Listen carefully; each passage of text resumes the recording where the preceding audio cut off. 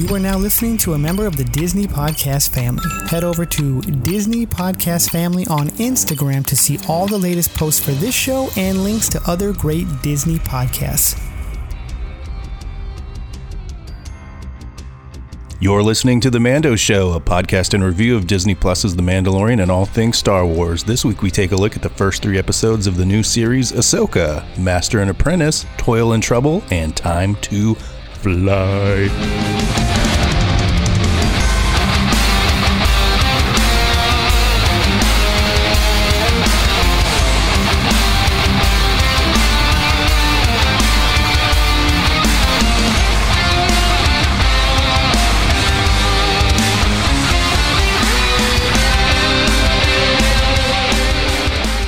Welcome back, everybody, to The Mando Show. We are really excited about this new series that's out.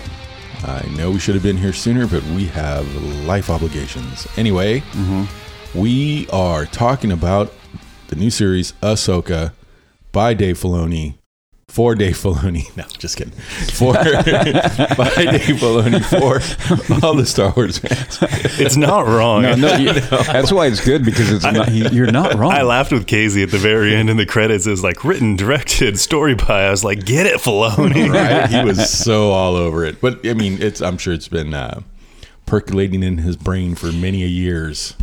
For sure. You know, I remember going back when the prequels came out, and then they had those behind the scenes with George when he was like, they're giving him all the ideas, and he has this little stamp thing, like, you know, click, click, like, I like that one. Like, he was literally giving the stamp for approval. I'm like, I wonder if Filoni does that too now. Like, click, click, click, click. I like this idea. I like that idea. I like this idea. George had like 3 highlighters in between his fingers, 2 stamps. I like this. I don't like this. I wonder if Filoni's like gotten, because I mean, he apprenticed under the master. Yeah, for a while. Hey, I'm curious. Master and apprentice. Yeah, no, I need to know.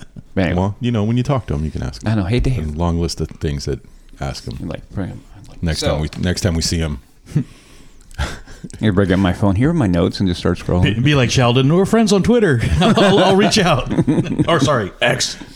On X. Yeah. Okay. Why are we getting hello? Okay, right, Ahsoka. Back to Ahsoka. Thank you. All right. Anyways, we have gone through 3 episodes. I know the first 2 dropped the first day. And I have to say, I'm kind of happy to see it coming in at 6 o'clock in the evening. It saves me staying up super late, which, you know, normally that's an option for me, not a have to when these shows come out. But I also get to watch with my kids at 6 o'clock in the afternoon, because I do have them on Tuesdays, and it's great to be able to sit down and have that time together with them. And they've been enjoying the show too.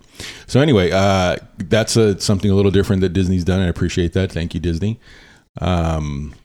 First 2 episodes dropped, and I can't imagine that they would have been separate now that we've seen them.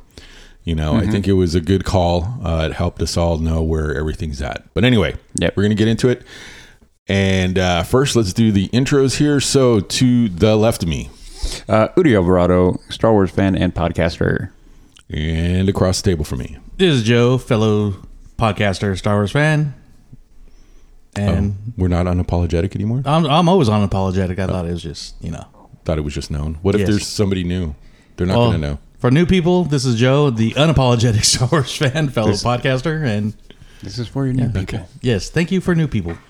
Yeah, right. Okay, and to the right of me, Chad, the resident Mandalorian. Hi, Chad. Hello. How you doing? Well, I'm glad you're here. Thanks for making it.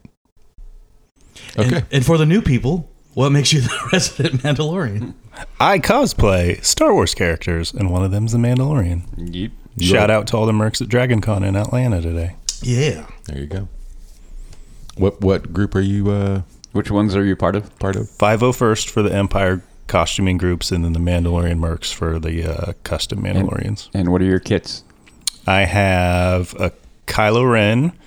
I have a Darth Nihilus, and then I'm working on a Death Trooper, which is indefinitely suspended. And then I've got my custom Mando, who's a Mandalorian protector for the mercs.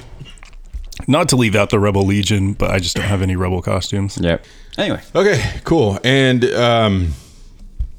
I am Derek Alvarado, father of 2 tattoo artists and Star Wars fan for life. And that's why we're here talking about Star Wars, like we try to do as often as possible.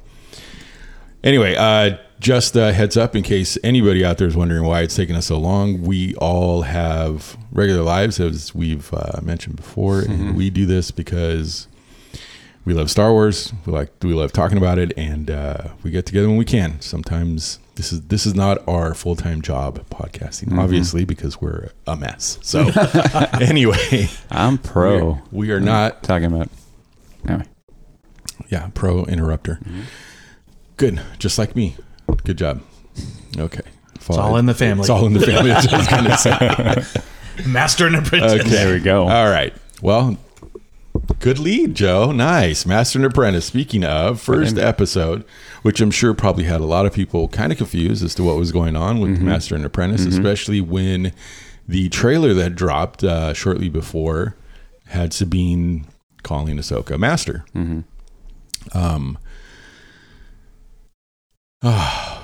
I'm trying to gather my thoughts here because it was so much stuff that happened. Right? It really is a lot of things. We got a new crawl.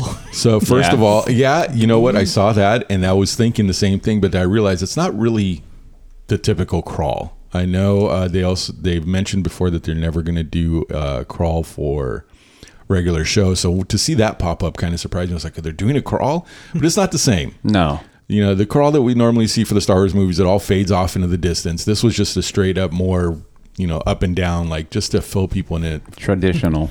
Yeah, fill people in really quickly as to what the situation is. If you're going to do it, just do it.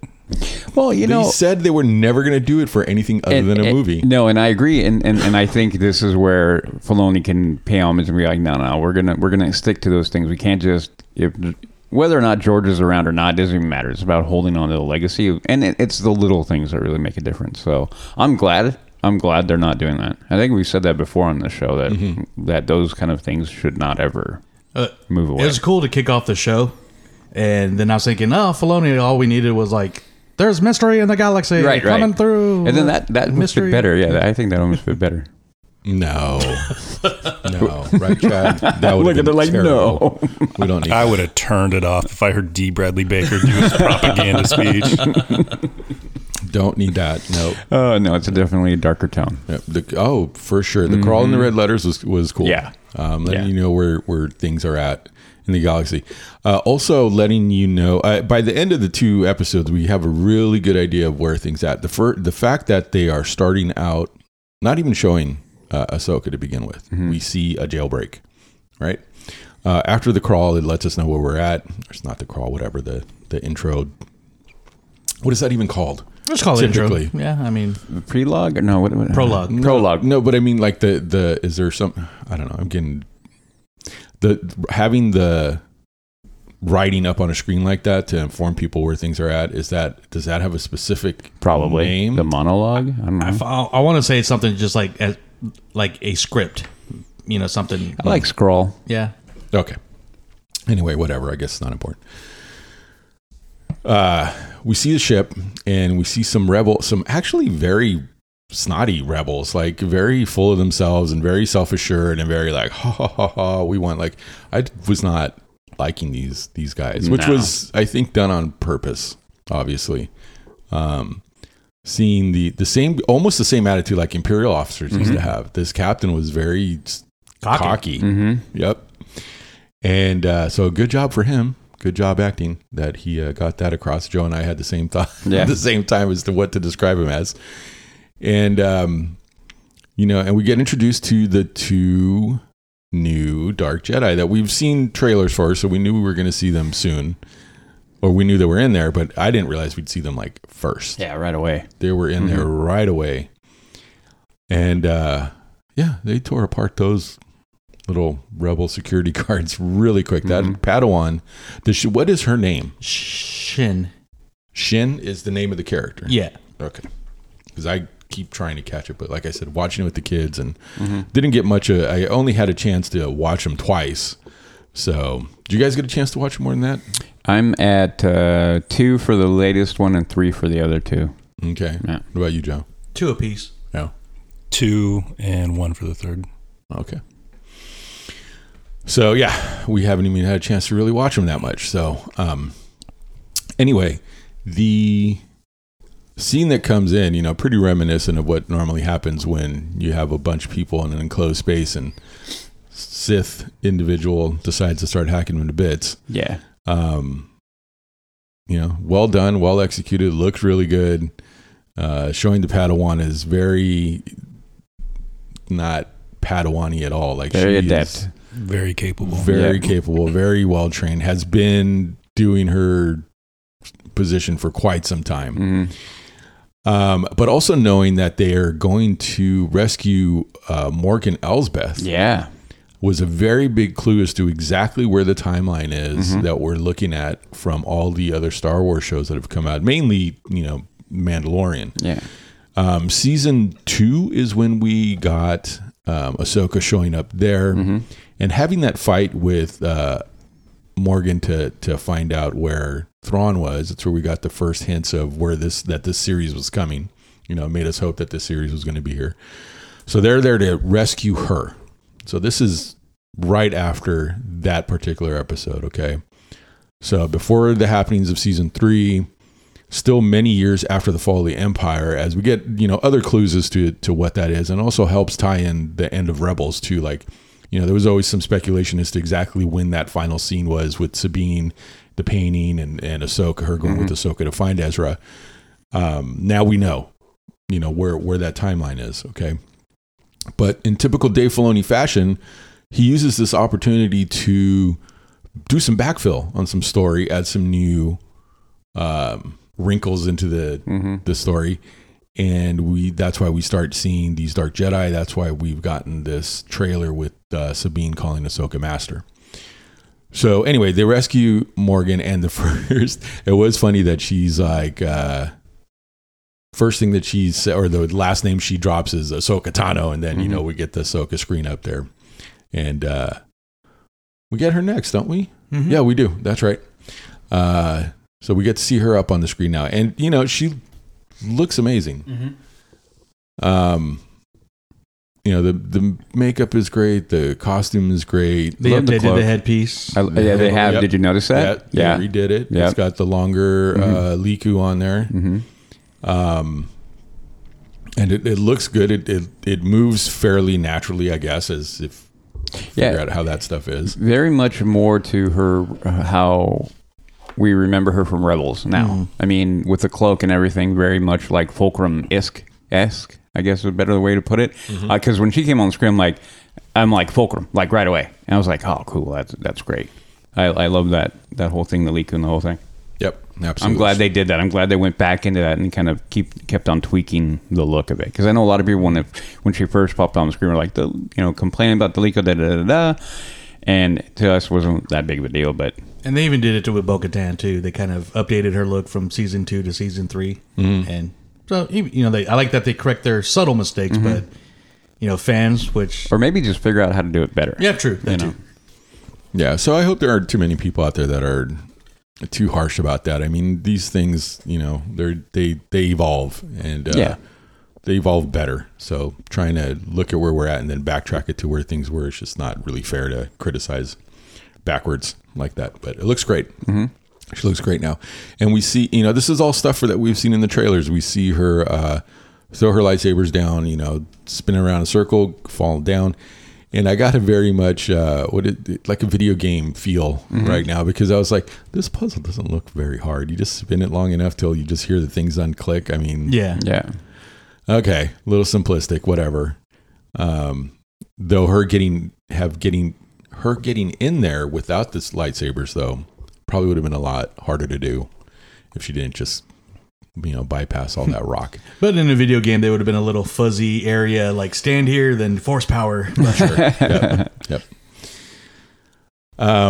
But she ends up unlocking the puzzle. She gets this globe. Now, the statues or the carvings that are in there are pretty interesting. They start hinting at the types of things that we're going to find out for sure later on. Yeah, I was like, is that a night? No, they wouldn't do that. Not in a live action. Yeah, and you're like, wait a second. There's 3 of them, but what? Yeah. I'm like, is that Night Sister? Is that a Snoke? right? Trying to figure out what race that was specifically. I went to the one, I forgot what episode that was, where they had the three. They had the light side, the dark side, and the balance. So the members of the Mortis. That's where I was leaning when I first saw that. I'm like, oh, is Which that? still had that vibe though. That whole didn't it? Father, daughter, yeah, son. completely. And I was like, is that where we're going? Like my mind started popping off. As soon as I saw that on the wall, I'm like, wait a second. And all the rings, the lines, the way that was very reminiscent of that. Yeah, too, all of that was very reminiscent. So that's where my mind went right away. Are they going to really try and take this time traveling stuff into live action Star Wars? I still don't like that. I'm not a fan of that whole thing that they did with that, but whatever. Ahsoka's with us now, so I guess we're just going to move on. I don't like time travel stories. I'm not like seeing things in the Force, like in the future and in the past and that kind of thing. That's one thing, but to actually physically move a person from through time, I take issues with that, but whatever. whatever. Okay. Anyway. Why are we revisiting that? Can we just move on? Okay, let's keep going. Thank you. Okay. Because it may come up again. I hope not. We'll find out. I don't think so. Maybe not yet. I don't think so. Anyway, she grabs the Golden Globe. See what I did there? And hops back up out of there. And lo and behold, we have an HK droid. Well done, by the way. They look awesome. They look great. They look great. You know, the way they worked out. I love how much or how little dialogue there is that still gets across so much stuff. Like, you know, give us the map, and she's like, us, and you see more of them pop up. And then, you know, very typical of the way Ahsoka fights. It's she always does something that you're not expecting. Unconventional. Which I love. I love that they're making sure to keep that true to the character, you know. So instead of engaging them directly, she jumps back down the hole and then starts doing. I mean, it was such a cartoonish moment too, you know, where you have people just falling through holes in the floor. And see the like blades pop up. Bam, fall down. Bam. Yeah, no. That was pretty good. That was funny. She pops back out, chops that one to pieces. You know, the fight goes, and finally one of them's like, self-destruct mode. I'm like, oh, we've all seen this before. Yeah. Except not to this scale. Yeah, not to that level. It was huge. I'm like, whoa, as the explosions start spreading and she's running from, I'm like, holy crap. Well, the first clue was when they all did it in unison, and then you see this giant basketball-sized thing come out of their chest. They're like, where were they hiding that? How did that come out of there? Did they not need the center of their chest for anything else? Apparently not. But it was a huge detonation looking like just ball that they had sitting there. So yeah, I'm glad she recognized it and just was like, oh, nope, we're running, we're leaving. And and then we get to see our first, or well, not visual, but the voice of Mr. David Tennant, which, by the way, Elizabeth recognized right away. Wow, nice. Wow. Right away. I was like, what? Who? Where? I totally forgot. Now that you mentioned it, oh my god! Yeah. Yep. Yep. She knew who he was immediately. It just, and when the she was fist pumping when the credits rolled and his name came up. She was like, "Yeah, I knew it." I was like, "Okay, good for you." Dang. I'm glad she was excited, but the doctor's in. Yeah. Holy man, mackerel. Yep. Anyway, she tells he's about to land. He's like, no, keep going. Just lower the ramp. Yeah. And we see the scope of this self-destruction from three of these things. Atlanta. Man, I mean, our boy IG-11 might have been a little jealous at the level of destruction those guys put down compared to his self-destruct mode. I mean, that was even beyond the Predator self-destruct. All right. Maybe that just lends to the nervousness in Din's voice when IG-11 goes. He's like, "Don't self-destruct." He knows what's coming. Droid. Like, I can't outrun this. Don't self-destruct. Well, yeah, maybe the IG droids just didn't blow up quite that big. Well, obviously, because IG didn't. I mean, they were able to salvage them, for crying out loud. So kind of that was time for discussion for another day. Anyway, getting totally sidetracked. Okay, anyway, so we get to see that huge leveling of the area, and then she's got the map, And she talks to Hera, right? Do we see her talking to Hera then after that? I believe. She lets her know that she has... Oh, yeah, that's right. She goes, she talks to Hera. And we get to see Mary Elizabeth Weinstein as Hera now. Yeah. You know, she's still kind of wearing the orange pants and the bomber jacket. Right out of Rebels. She says, I've got the map, but then this could lead to finding Ezra. Right, she did mention. Yep, their conversation. Which, of course, you still see, you know, the hope in her eyes that, you know, it might help them find him. And this is we start getting the first real clues that there's been some discord between Sabine and Ahsoka, and that they have some history that we are previously unaware of. And you know, she tells us Hera tells Ahsoka that Sabine would be able to unlock this thing. You know, it's like, if she'll help. She's like, well, yeah, she will for Ezra. So, and we get a cutscene now. Well, right? Well, even I just want to jump just a little bit with because we're talking about how, you know, you're Elizabeth finding out that was David Tennant, but just that great little dialogue of, you know, where were you? You should have been a little bit closer and had my back. And he's like, well, that's a Jedi apprentice position and blah, blah, blah. And that's not the Jedi way or what, something like that. Then Jedi protocol. Then how'd you get then basically after a little bit of a banter, what'd you do to get the map? And she's like, well, non-traditional Jedi, you know, paraphrasing, but basically not Jedi protocol on how she got it. So great little dialogue between the two of them. Huang. Yeah. And of course, you know, foreshadowing. Now that we hear the conversation, look back on it, it's definitely foreshadowing what's to come. You know, him hanging back with the ship was standard Jedi protocol, and she's Ahsoka telling him that he should be closer to watch her back. He said that was a Padawan's position to do. So.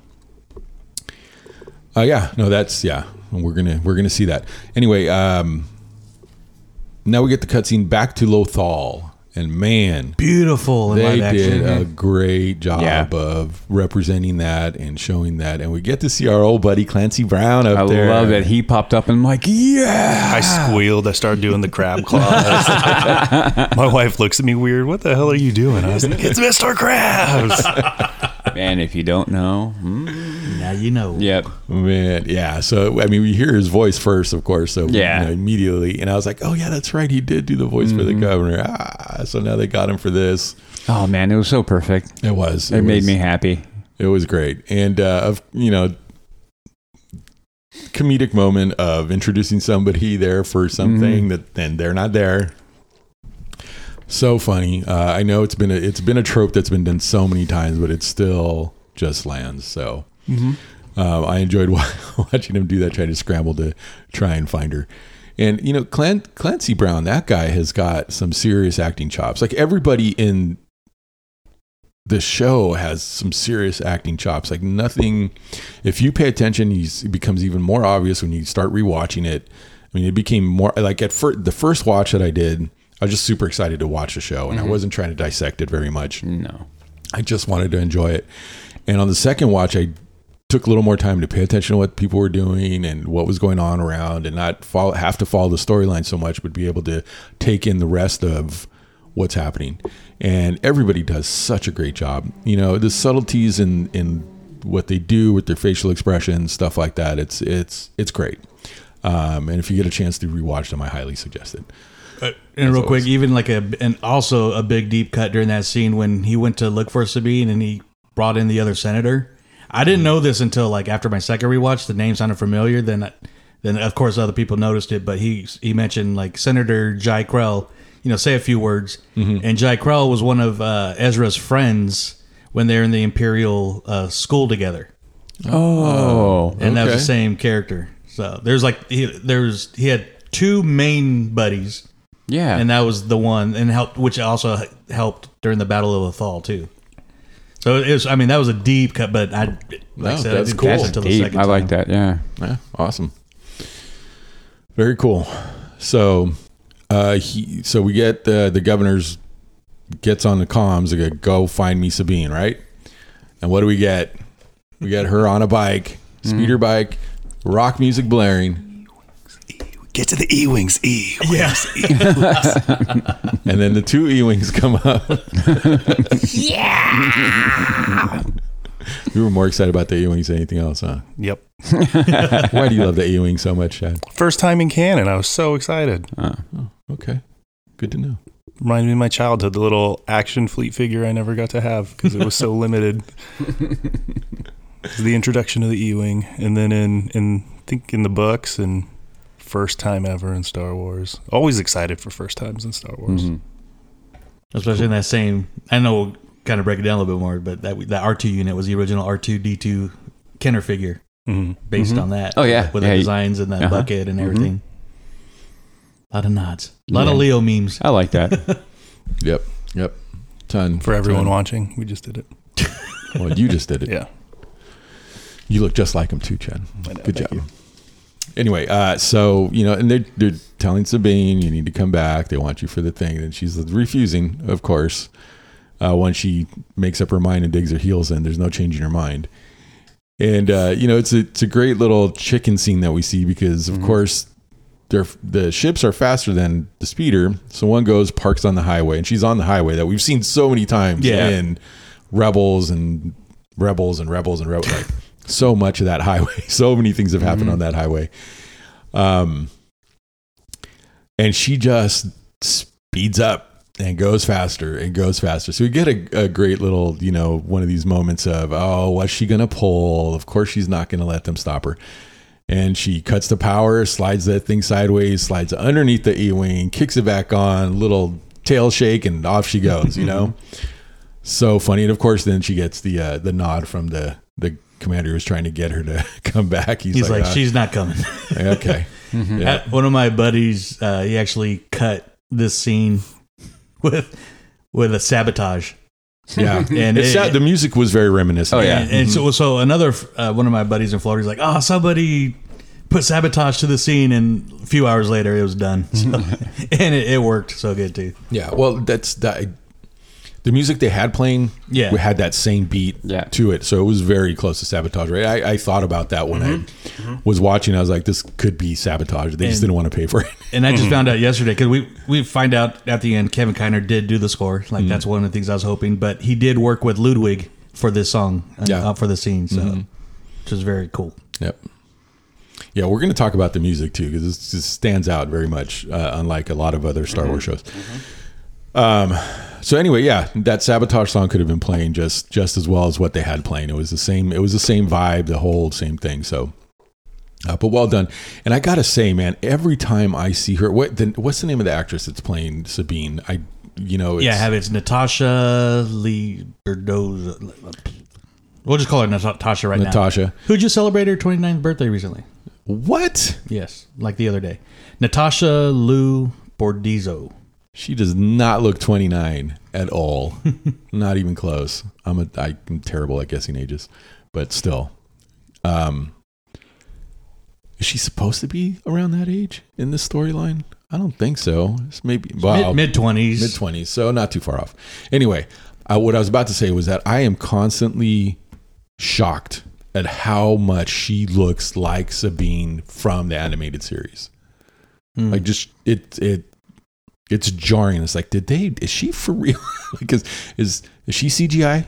Did they CGI somebody entirely to make it? Because she looks so much like Sabine. It's crazy, especially when she cuts her hair. Yeah, it's so much. So every time it just and the little things that even like credit to Rosario, credit to Natasha, credit to Mary, but they get the mannerisms of the animated versions of the characters perfectly. All of them.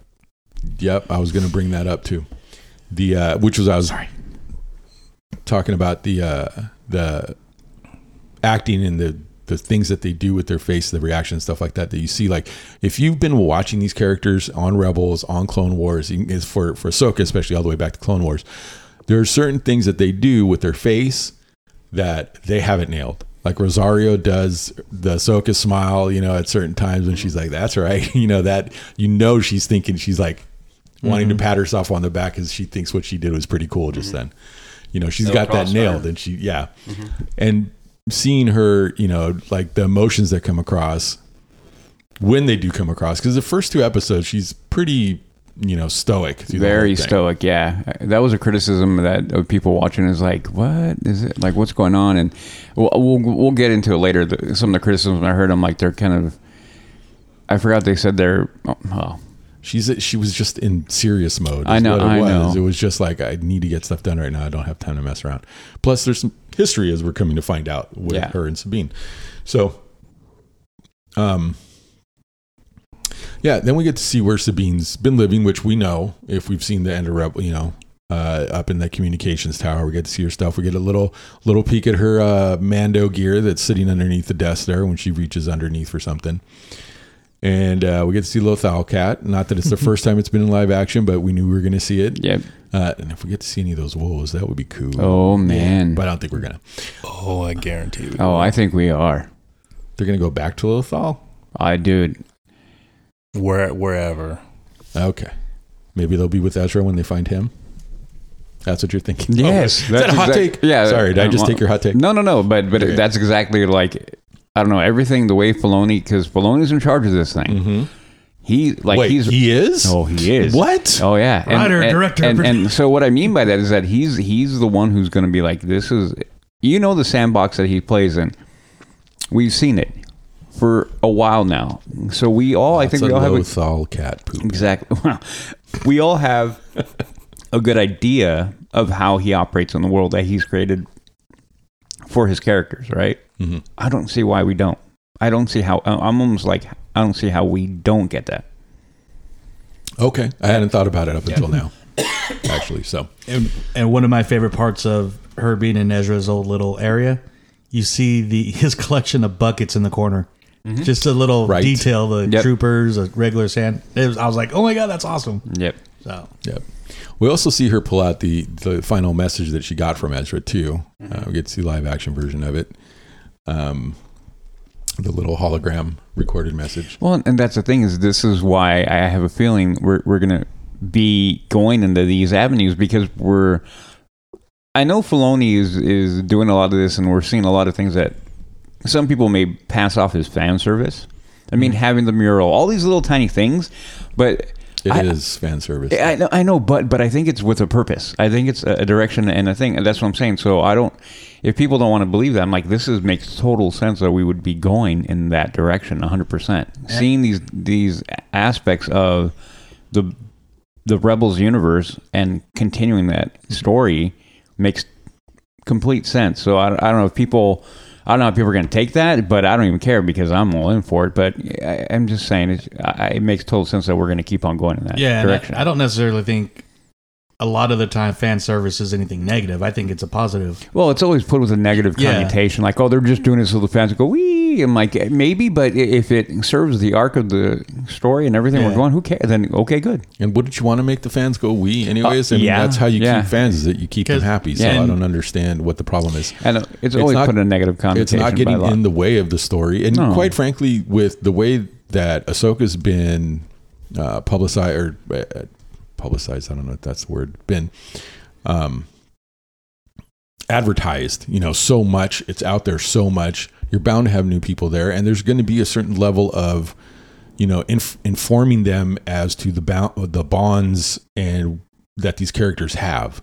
You still have to do some of that. So if people want to look at it like fan service, they're not looking at the fact that you have people who don't know these characters and need to be informed as to why there's a connection, how they're connected, what exactly happened, all that kind of stuff. So you have these lines that happen, and if you're thinking they're just being said for fan service, they're not.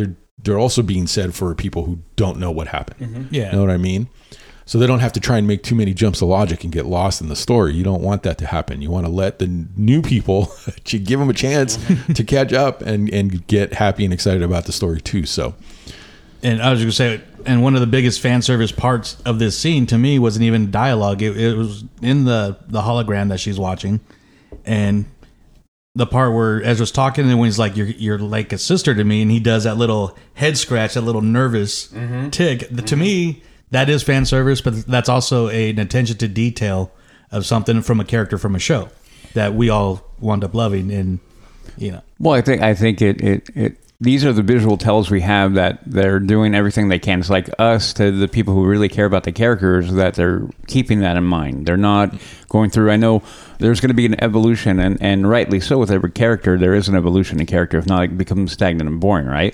But being able to kind of tell people, like, we recognize we haven't forgotten that, and we're going to keep all, like, make sure that stays within the arc. We're not going to just, full whole cloth change a character and basically have the character by name only. Right. Yeah. Which I'm sure has got a lot of people really ready to be angry about Sabine being any kind of a Jedi. Oh yeah, and I've already heard it right away. Holy mackerel. Anyways, a lot of that got addressed in episode 3, but yeah, we're gonna go pretty quick. And I'm like, see, like everybody jumping the gun, like everybody calm down. Well, I don't know how people have not realized when it comes to Dave Filoni and Jon Favreau, they don't do anything that's ridiculously out of character for anybody. No. Even though people might argue that with Boba Fett, I didn't think it was out of character. I thought it was a turning point of that character. Anyway. Well, they showed, for Boba Fett, they showed why he turned anyway. So they had the arc there and explained it all. People don't have the... they just may not like the turn. That's fair, but whatever. Right. Don't act like he didn't do it. Okay. So, we see the moments with Sabine, and then Ahsoka does show up. Finally, right? Yeah. Gosh, I really need to watch this more. Sorry. Anyways... We get to see how awkward it is between them. She does come back. She gets the message. She goes back to where the painting on the wall is, where they were having this celebration. Governor's there, and it's a really awkward moment where she talks to everybody but Ahsoka, and Ahsoka's just standing there. She talks to Huang, and talks to the governor. Governor's like, you gonna want to listen to this, like, lets her know. And this is the part where I was talking about specifically with Clancy Brown. If you watch his face, like his facial expression, you see like him caring and wanting to extend that it is very important for you and for us and everybody, all of us, that you listen to this right now. They just, what he conveyed with his facial expressions was great. For that split moment too, it just, maybe I'm reading too much into it, but I thought that's what it was. No, I think you're spot on with that, because he knows as well as anybody what Ezra did for Lethal.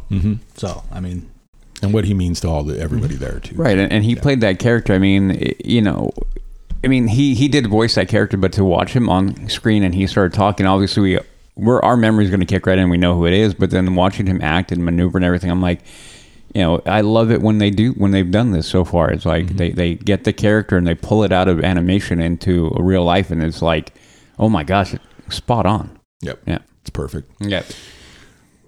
So, and there's no hello, there's no nothing, how you been? There's zero pleasantries when everybody leaves and she has no choice but to, Sabine has no choice but to address Ahsoka now, and Ahsoka just gives her the map and says, I think we can find Ezra, right? Is that what she says, or something like that?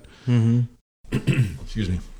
And just reminding people that both Sabine and Ahsoka, as young women, were both very stubborn. And so now adults, they're still both very stubborn. Yep. So, and they just go walking into Ahsoka's ship, and, the conversation's very stilted, very awkward. There is some talking about... There's just that it didn't work out. I don't know. You start getting informed as to, there was an attempt to be trained and it didn't work out. Yeah. And I go back to the end of Rebels, right? And where we saw these characters the last time. And, I think some people were unjustly criticizing, like, oh, they're doing this and that with the characters. I'm like, but wait a second. We haven't seen them. Sabine, we haven't seen. So of course there's going to be things that happen from here to then. Like it isn't like they're trying to criticize it like they're just rewriting or whatever. And I'm like, but how? This is a story that we don't know yet. We don't know about what they did and what they went through to go find Ezra. When we last saw them together, they were taking off. That was the whole thing. Like, we got to go find him. Yeah. That has been years now, and what is happening between them? I mean, it almost makes sense that. I mean, they're critical. Basically, the overall critique was about Sabine and trying to be Jedi power. I'm like, but that kind of makes sense that if they're together for that long, that maybe that would come up. You know, to me, that would come up, and you're going to have basically a non-Jedi with Ahsoka and trying to train a Mandalorian. Like, to me, it's a bad idea, but. Why is that like a retcon or anything of anything? It's just it was a bad idea with Kanan, but and a lot of people forget that scene from Rebels, and I won't dwell on it that much, but it was a narrated scene. It wasn't like dialogue, and it was basically Sabine narrating from the end of Lothal to the end of Return of the Jedi. What's going on? Then now it's time to find Ezra. Beyond Return of the Jedi. Yeah, it was like a year after. No, it was even longer because we come to find out at the end of episode 2. Yeah, that's right. Much longer time has passed. So it does make sense. So if people out there that are criticizing this and thinking that there's just not enough time for this, they're trying to retcon things. There's actually a good 6 to 7 or maybe even more years from when the battle on Lothal happened and when they show her leaving with Ahsoka from Lothal. There's a lot of years in between there, in between those two events. And just because it wasn't made super clear in Rebels, when I think that was done on purpose, why nail anything down instead of, give like a, people need a little bit of closure at some point. At that point in time, the timeline isn't all that important. It's more of the fact of this is what happened, the big major things that happened, and yes, eventually we did go looking for Ezra again. It's like open-ended closure. Exactly. Yeah. And so that's what I was thinking with these first 2 episodes. Dave nailed down exactly where they are in the timeline as what the current timeline that we know of right now. And of course, we are basing this all off the Mandalorian timeline. Okay. Because when season 1 dropped of The Mandalorian, it was specifically said it's 5 years after the fall of the Empire. Right? Correct. Okay. And so season 2 came and went, right? And I mean, we got a year or something like that from the first. So now it's 6 years after the fall of the Empire. That's when we have Ahsoka was introduced. She had that fight with Morgan. Captured her, okay, and then season 3 of Mandalorian now doesn't matter anymore as far as the Ahsoka show goes, because unless they're going to show her meeting up with Luke somewhere for some reason, but I don't think that's going to happen. That already happened in the timeline. Book of Boba Fett. No, not where we're at now with Ahsoka, because Ahsoka, is now, Morgan just got escaped from prison, right? She got rescued from the word soup in my head, and I'm trying to straighten it out. Sorry. The Republic shuttle. The Republic ship that she was being held on, and that had to have been like right after that fight. I can't imagine it was very long afterwards. So we're looking at 6 years after the fall of the Empire. That's what we're looking at right now, and that makes sense to me. And real quick, going back to Mandalorian, when Din asked her to train Grogu, it makes more sense now why she didn't want to train him, because of what obviously happened with Sabine. Right. Like maybe she was not I don't want to train any Padawans.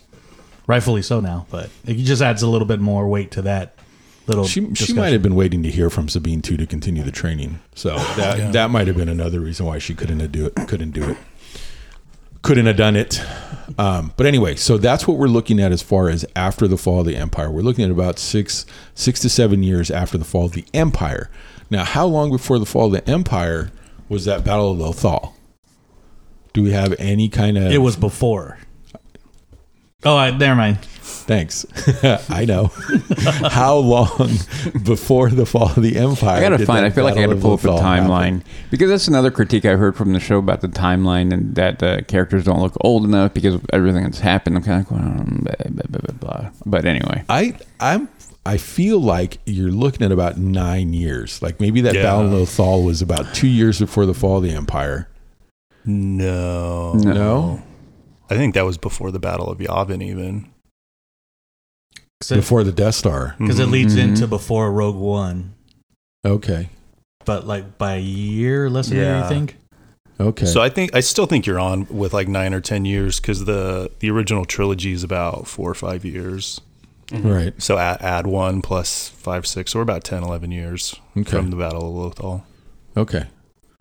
So 10, 11 years sounds about right. And the reason why, even more so, we'll see somebody later on that fits about that right age. Right. You think about that age, right? Mm-hmm. Yep. Mm-hmm. So I think everybody looks just fine for where we're at on the timeline. Okay. Yeah. And remember, that's where the timeline's at. So we still have a pretty big chunk. Like, think about 5 years. Like, a lot of things happen in 5 years. Okay. Mm-hmm. A lot of things. It's not just something that just passes quickly with nothing happening, even though it may seem that way. So why not Ahsoka trying to train somebody? Yeah. I mean, Sabine needs something to do too. And, they were comrades in arms. They fought against the Empire, all that stuff. She had done some training with Kanan already, as Joe alluded to earlier. There was some of that happened between Ezra, Kanan, and herself and Sabine. Mm-hmm. And so there was, some talent there. And Ahsoka, because she's a non-traditional Jedi, as gets pointed out so many times by Huang, why would she not? She obviously felt that there was some reason to do it.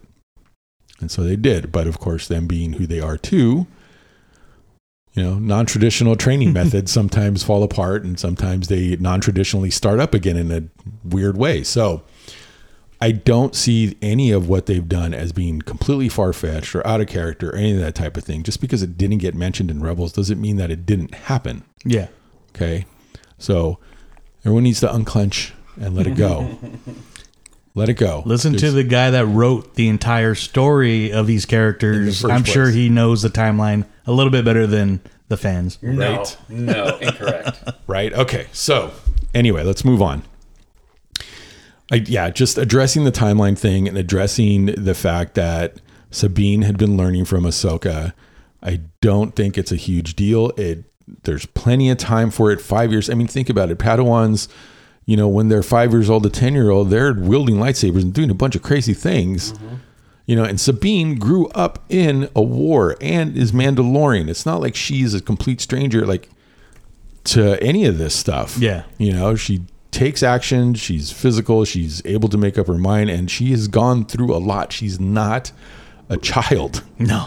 Okay. By any stretch of the imagination. So the fact that she was learning from a former Jedi, which Ahsoka keeps saying, I'm not a Jedi. Mm-hmm. I'm not a Jedi.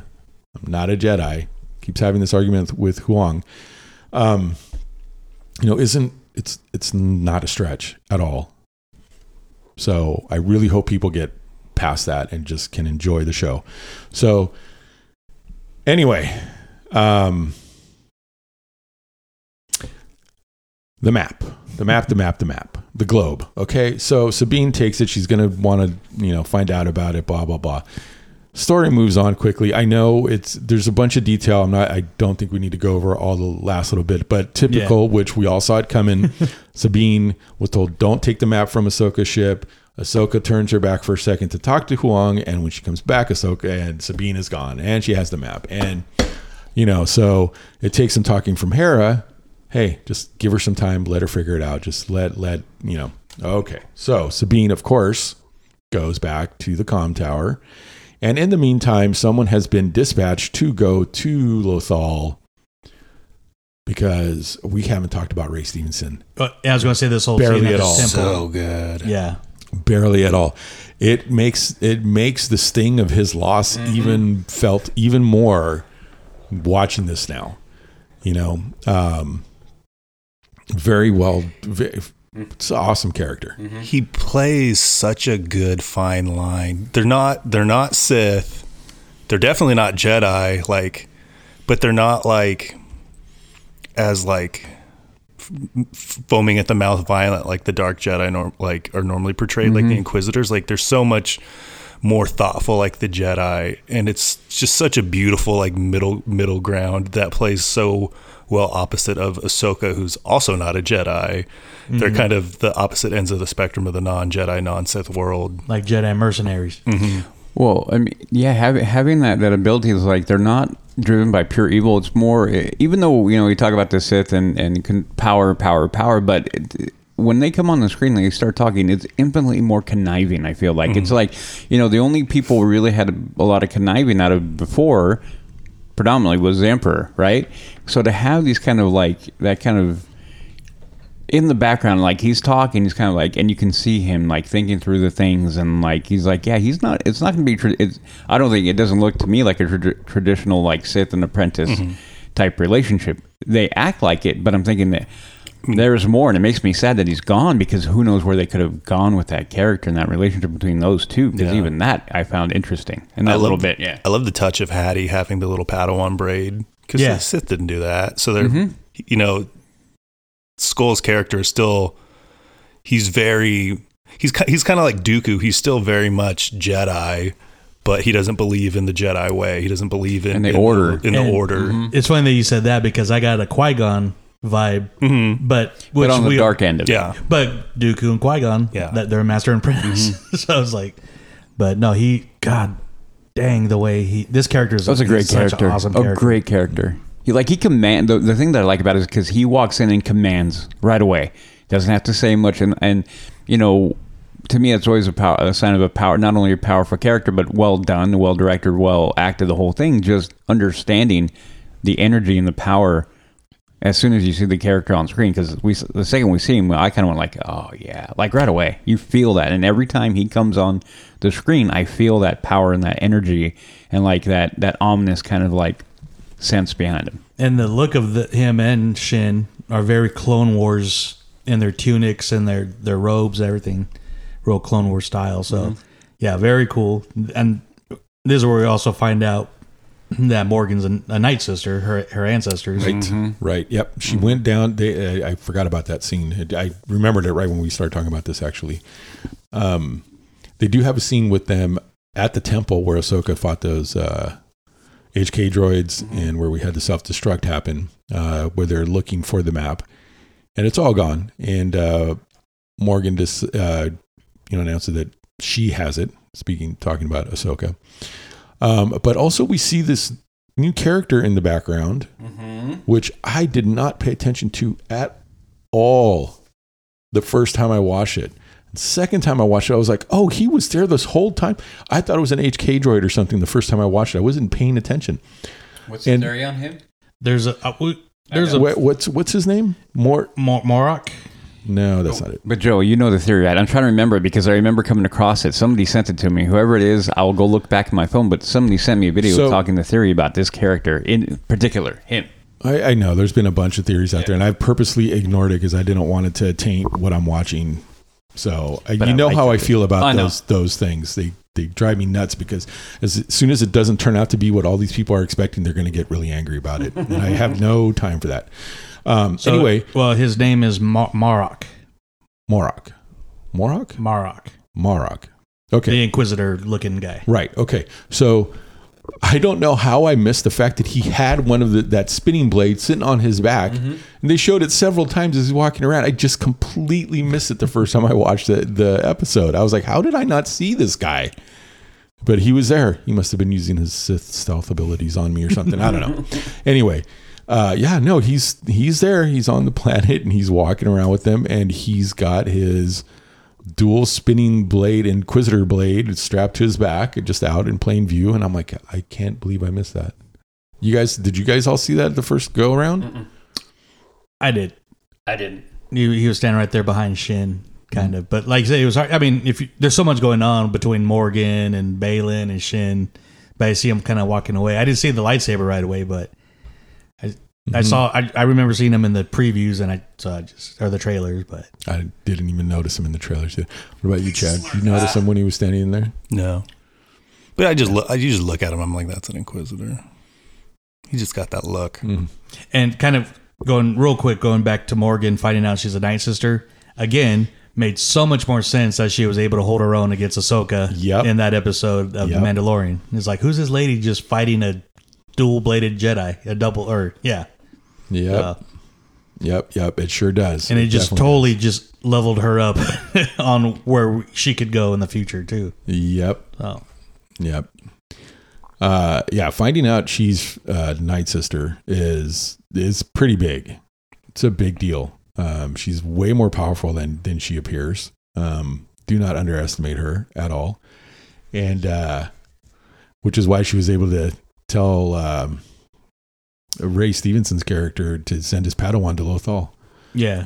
What's a Lothal? Sabine Wren. She'll want to go there. Yep. Yep. So that's why the ambush happens later. Of course, we saw it coming. Mm-hmm.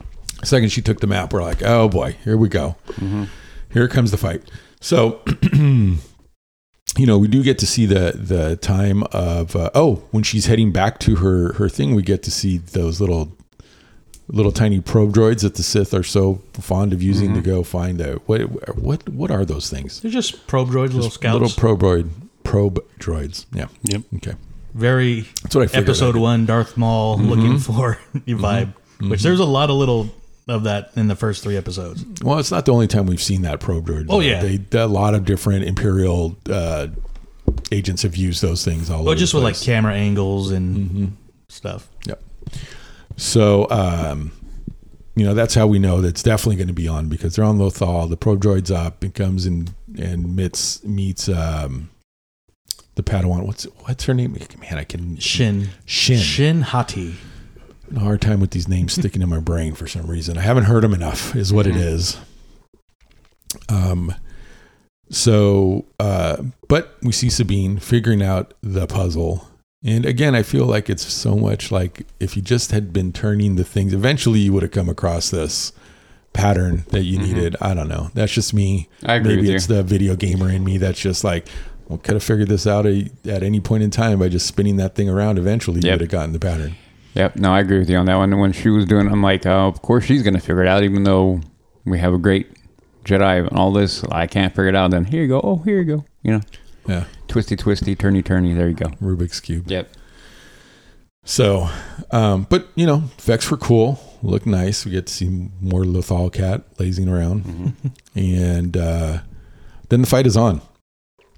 She goes outside to pet the cat, and the cat starts hissing, turns around, there's an HK droid. And man, Sabine has not lost a step, I have to say. Not with that. Was Shin standing behind the HK too? Wasn't it? No. Oh, not yet? Oh, okay. No, she was up top. Oh, she was chasing the one out. It was the 2 HK droids, right? So the first one, she wallops quite a bit. It falls down, but then she gets, attacked from behind by the second one. And the first one runs inside, grabs the map, smashes a bunch of her stuff. Just rude. Just rude, that guy. Jesus. I was like, really? You're not going to just steal the thing? You're going to blast a bunch of stuff in here too? What a dick move. Man. Yeah. Anyway, so she blasts the one that's holding on to her by grabbing onto the blaster on its back, blasts its leg, and goes chasing after the first one. She ends up going... Did she go back and grab the lightsaber? Yeah. Before going downstairs? Okay. Why do you think... Did she see Shin down there or something? Or did she just feel like... I mean, I wonder what made her go and grab the lightsaber. I just took it as Mando mode, grab the weapons. Right. Could be. Because she had a blaster and she had the lightsaber. Yep. She would have she carried those anyway. Yeah. In the past, when she carried the darksaber, she'd have a blaster and a darksaber on her anyway. Yep. Kind of like standard kit. So someone's like, oh, maybe she felt her. I'm not dipping that deep into it yet. No, I think it was just. I think it's just grabbing Mando weapons. mode. Yeah, it's like grabbing the weapons that are right there and let's go. Yeah, that sounds more plausible to me. That's just the Mandalorian training. We get reminded how badass of a warrior she is quickly. Yeah, no, she's no slouch, and she's no stranger to any of this. Yeah, and she does no fear, no. She jumps in right away. So she goes downstairs, finally gets to the bottom. There's Shin standing there. The other HK droid's there, and the lightsaber fight's on. And I was surprised to see that. I didn't think that was going to happen. But she jumped right on in, and I had to remind myself, oh yeah, she has fought this different styles before. When she had the darksaber, she learned how to use the darksaber. Why would she not be comfortable pulling out a lightsaber? She defeated Gar Saxon with Ezra's lightsaber when he had the darksaber. So she's exactly. She has. This is not something new. These are not new stories they're trying to retcon in or new skills they're trying to retcon in for a character. This is tried and this is long established skills that Sabine Wren has. Okay. So, and she fought well. She jumped in, and it was fun to watch this fight a couple different times. Shin has her own style for sure. She likes using her cloak and spinning it around, like purposely trying to distract with the cloak, which is different from what I've seen from other Jedi doing, where they're just spinning the cloak just seems to do it. Like she was grabbing onto the edge of it and spinning it around, trying to distract, blind, do whatever, and then attack with the lightsaber afterwards. And, it just goes to prove how much of a seasoned warrior Sabine is. She wasn't falling for any of that stuff. Granted, she did get stuck in that. Mm-hmm. So she did manage to put out a distress call really quickly. So Huang and Ahsoka were on their way. And they did manage to get there, fortunately, right as Sabine did get stabbed get run through with the lightsaber. But she still didn't stop fighting. Like she kept swinging out. She did not stop. So even though she was wounded, she was still holding the lightsaber up. She was still swinging at Shin. She did. And once the Ahsoka showed up and the ship was there, in full lights, Shin turns around and she's like, okay, time to go. So she leaves. The HK, the droid that had the map, had already bounced. But they show Sabine fall on the ground, and that's the end of episode 1. I was surprised to see that. I was like, I thought we were leaving to go find Ezra. What's happening right now? So, and I go, I don't remember her ever fighting or getting her. Like, what is happening? So end of episode 1 was a little puzzling. That's why I said I'm glad they put out the second one, because we immediately launched in the second one. Yeah. Now I have to say, I did know somebody who didn't know there was a second one. Yeah, I know. And only watched the first one and then stopped and they're like, what is going on? And when I talked to them, I was like, well, dude, you know that she's not dead? And he's like, what do you mean? I was like, well, you didn't watch the second one? He's like, there's a second one? I'm like, dude, they put out 2 of them. He's like, oh, I didn't know. And so that was funny. For those people that keep wanting to fight about lightsaber wounds and stabbings, and compared to Qui-Gon, she was stabbed in the love handle area, not quite. Yeah, off to the ribs, not in the heart. He was stabbed in the heart. Yeah. That's the difference between a master and an apprentice. Mm-hmm. Master would have center punched her, apprentice missed. Yep. Exactly. So, I don't even take it as oh, of course Sabine lives. She's the main character. Not just that. The apprentice isn't as good at lightsaber combat. She missed. Yeah. Yep. Mm-hmm. Exactly. Yeah, I don't know why people keep making that fight. I mean, other than it's just funny. Mm-hmm. I have seen some of those deep fake videos of Qui-Gon getting mad about people getting stabbed in the center and not dying, and he's like, "Oh, sure, I died. Everyone else gets to live." I've seen those, and those are funny. Yeah, comedically, that's hilarious. I saw a meme of the ghost Qui-Gon after Reva got stabbed, and he's like, "Oh, it's okay, it's 1 in a million." Then it shows Sabine, he's like, "Come on!" Yep, exactly. Yep. But yeah, no, it's funny. All right, but anyway, so that's how episode 1 ends, and then the music kicks in. What? Yeah, go ahead. What? I think I was going to say what you're going to say. So the music, the music. The music is very somber. The first thing we say is to our friend Ray. Mm-hmm. Yep. Mm-hmm. Yep. That's up there. Just another reminder that he's gone. But yeah, I mean, I don't know what they're going to do. The music, which is available on the closing credits is available on Spotify and Apple, if you want it. That's not even a paid advertising. No, I'm gonna kill your phone, dude. It was the theory of that. The whole. I'm gonna throw it away. Do we need to hear this theory? Is it really important? Not right now. I'll tell it after. It just popped up on my phone because I went looking for it. But we don't have to. It's okay. We're between episodes now, so we can talk about it. It has to go back to the theory of the guy is that he is off of one of the games, Starkiller. So. There's a handful of theories, and Starkiller's one because somewhere in the additional voices, Sam Witwer showed up. That's why. But he's such a friend, a fan. He could have been the guy that went voiced by Sam Witwer. But he's been a theory. That's the connection. Ezra's a theory. Yeah. It's not Ezra. If it's Ezra, what's the video game stuff. guy? Cal Kestis. People just want these fans, but the only theory other than Starkiller that I'm actually kind of on board with is Barriss.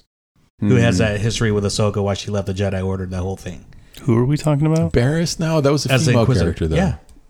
This is not as the Inquisitor. This does not look like a female character at all. Morok, who's its own character. Yeah, exactly. What's wrong with a new character? Right. Yeah, no, I get that, but people, you know how it is. And then some people actually, and another one I agree with was the Inquisitor during the Temple battle in season 2 finale, the one that went off with the destroyed. Oh yeah. Saying that he crashed, but did he die? Yeah. And his mask looks very similar. Yeah. But then, my favorite one is he's a space Rinsler from Tron, because the poster looked like Rinsler, which was Evil Tron, but never mind. That's okay. Wow. All right. But cool. Star Killer, that's the main one. Star Killer's the main one. So episode 2. He's like, I'm moving on. So don't care about those theories at all. Episode 2. Fun episode also. Toil and Trouble. Yep. Lots of action. I love that we've gotten lightsaber duels in every single one of these episodes so far.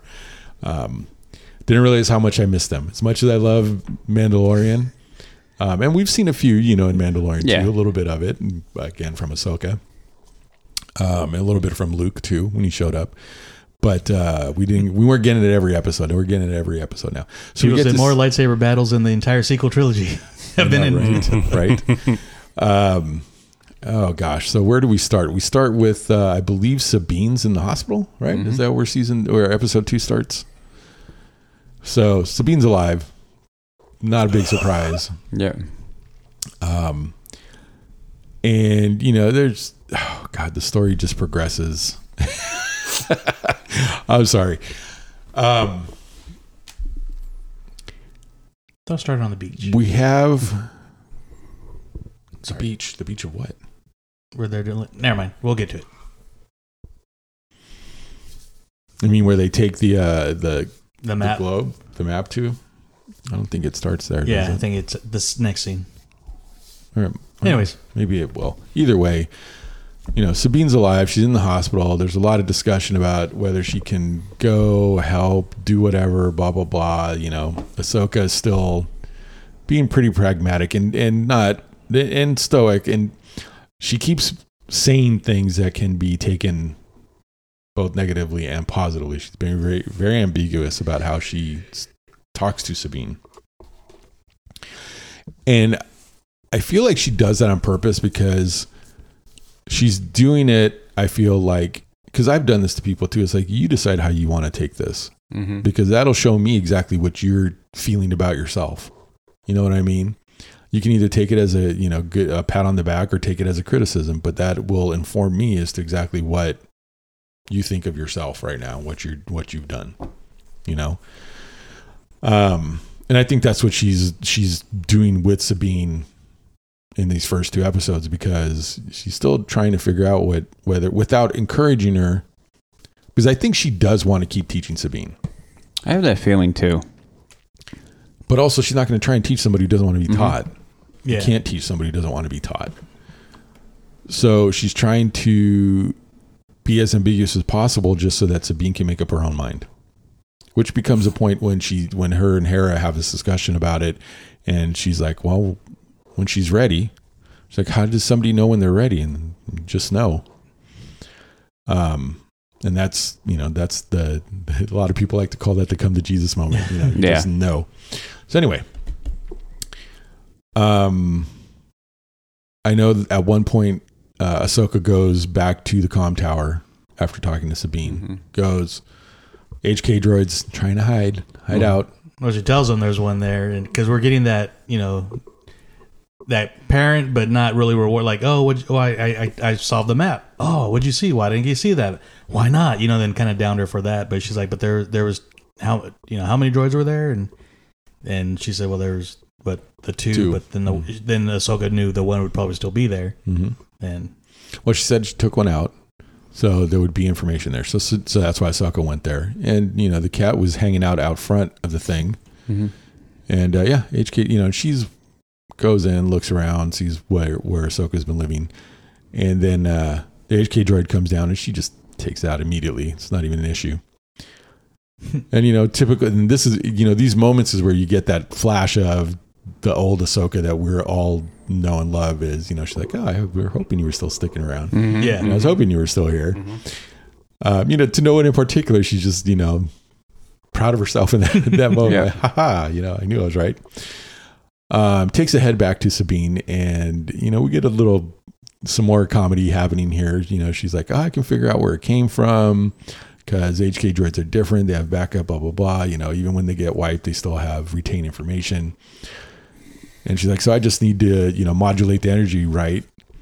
And Hera's there in also communication in a hologram form, which Wang points out because Sabine does inform them that there is a chance of there being an explosion if she does it wrong.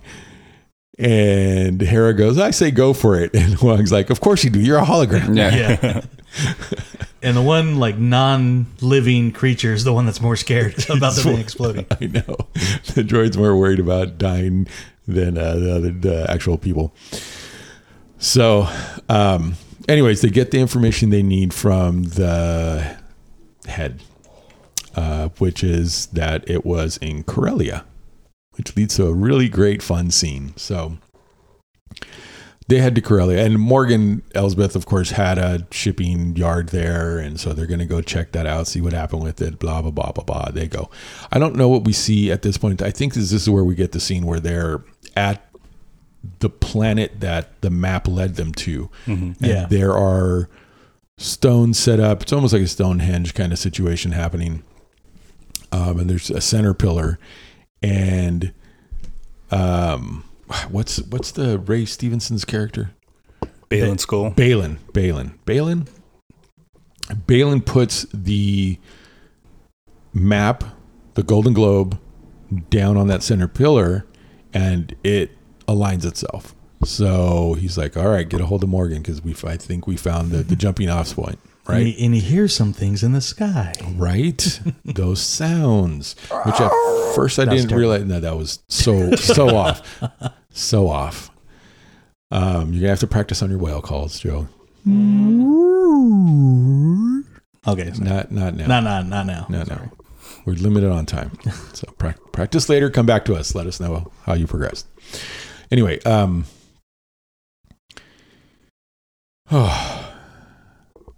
Do they cut straight to this, or do they go? No, they do have her show up, and she does her thing. You get to see that infamous green witch smoke magic, fire glow stuff start coming up. It lifts the globe up. They get pointed in the right direction. They know where to go now. Right. Mm-hmm. So now we're at Corellia. Did I miss anything? I don't think so. Well, and this whole scene is the funnest part of the show for me. So this is what really sticks out in my mind. If there's other details that are important, please jump in and let me know. But watching Hera and Ahsoka tag team together was so much fun, especially with this guy that they went to. Like, this actor, I've seen him in so many things. A lot of things. He always plays such a great smarmy little slippery type of character. I mean, they couldn't have casted any better. No, when he popped, Peter Jacobson. When he popped on the screen, I'm like, oh, I know where this is going to go. Like, you almost know, because that's just the vibe, and he does it so well. Even that character, like that little interaction when they're like going in the transport, and I'm like, man, you're lying. You're slimy, you're hiding stuff, like everything. And I love it because automatically, like, you just see Ahsoka in the back going like, Well, and I was going to say, give him a look like, right. And the same thing, you're not worried about Ahsoka or Hera, because you know something's going to happen. They can hold their own. Oh, absolutely. And Hera's just sitting there kind of poking at him, and just Ahsoka in the back with like that knowing, like, oh, you're so full of crap. Because they're seeing everybody as they pass, like side-eyeing them. Oh, yeah. They the whole thing is like, we know where this is going to go, like, right away. Their battle sense is just pinging like crazy, And I love this scene with Hera, because the questions that she just keeps going, she doesn't stop, just keep questioning. And then and his reactions too, like watching his facial reactions, watching the way he talks to them, watching the way he keeps like sidestepping and smooth sidestepping and just sidestepping, like the whole time you're like, oh my God, this guy is so full of crap. Oh yeah. And he drops these pieces of information like, well, of course, we have ex-Imperials here. Like, things just don't switch over. We're, just everything about him. Smarmy. So well done, but also so often done by this actor. He's got it down pat, and he delivers it so great. It's fun to watch it. I want to watch it again after we're done here, actually, thinking about that. But watching them go back and forth, and then finally they come to the, and seeing that for all the questions that Hera and Ahsoka or Hera's asking, Ahsoka's just observing, but they're still being observant enough to see what's going on around them. And Hera going, hey, that jump drive is, or whatever it is, that hyperspace drive, that's way too big for anything the Republic's building. What is that for? And he goes, well, just the way like, Jesus. Classified. Always just backpedaling just enough to recompose himself and give another stonewall answer. Yeah. So yeah, brings up the, let's see what it is. Brings up the file. Oh, classified. And she's like, well, unclassified. I'm a general. He starts arguing with Hera, and she's like, I'm a general. Trust me, I can unclassify. I can authorize that. And he's like, and he calls over the droid. I love how we finally get a legitimate use. The protocol droid doing protocol. Yeah. Right? That was right. And of course, throwing the entire operation under the bus too. Yeah. Which was Ahsoka's like, what else fantastic. is over here? What other kind of droids do you have? And, Right. The HK droid's an assassin droid. Oh, I think not. There was one here 5 rotations ago. Not quite a second. I'm like, oh boy. It was so funny to have the droid just pipe up with the information. Yeah. Oh my God. It made me laugh so much because it was so reminiscent of the type of crap that C-3PO used to do when they tell him to shut up. Yeah. You just vomit information out all over the place. You're like, shut up. Of course, can't tell this droid to shut up because it's too late. Cat's out of the bag. Yeah. HK droid has been there, and it had higher clearance than me. Why didn't you? He's still trying to play the innocent. Yeah, like, yeah. Why didn't you report this? Like, why it had higher clearance? And they're like, stop that ship. Stop. And then, all hell breaks all the loose, stuff of course, goes down. Yeah. And again, real quick, even before that, when we see Ahsoka and Hera before they get to the planet, for fan service, we see the Phantom and Chopper, which leads into the scene that we're getting to. Yeah. So, Yep. So seeing that in live action, like, yes. Yep. Phantom and Chopper are there. Yep. So anyway, we're getting these glances at the 4 people that are in there too. Like they keep like looking over. So you're like, oh yeah, this is gonna jump off real quick here. And yeah, but of course, Hera and Ahsoka handle all 4 of them very quickly. For the Empire. Yeah, that yell for the Empire. I'm like, you idiot. Just start shut up. This is why you guys always die. You do something stupid like that. Like, you're not going to get kudos for yelling for the Empire right before you get chopped in half, you dummy. Anyway, quick little combat scene. They dispatch those 4. Hera tries, yells at them to come back, and they don't. So she goes off to the Ghost. Ahsoka we've seen this before too in the trailers where she's jumping out a window and then goes landing. So she goes jumping out that window, does the hero landing. And I love the final little shot they give of the guy like peeking out from behind the protocol droid. Hilarious. Anyway, so now it's to business. Hera goes running to the Phantom, tells Chopper to heat up the engines.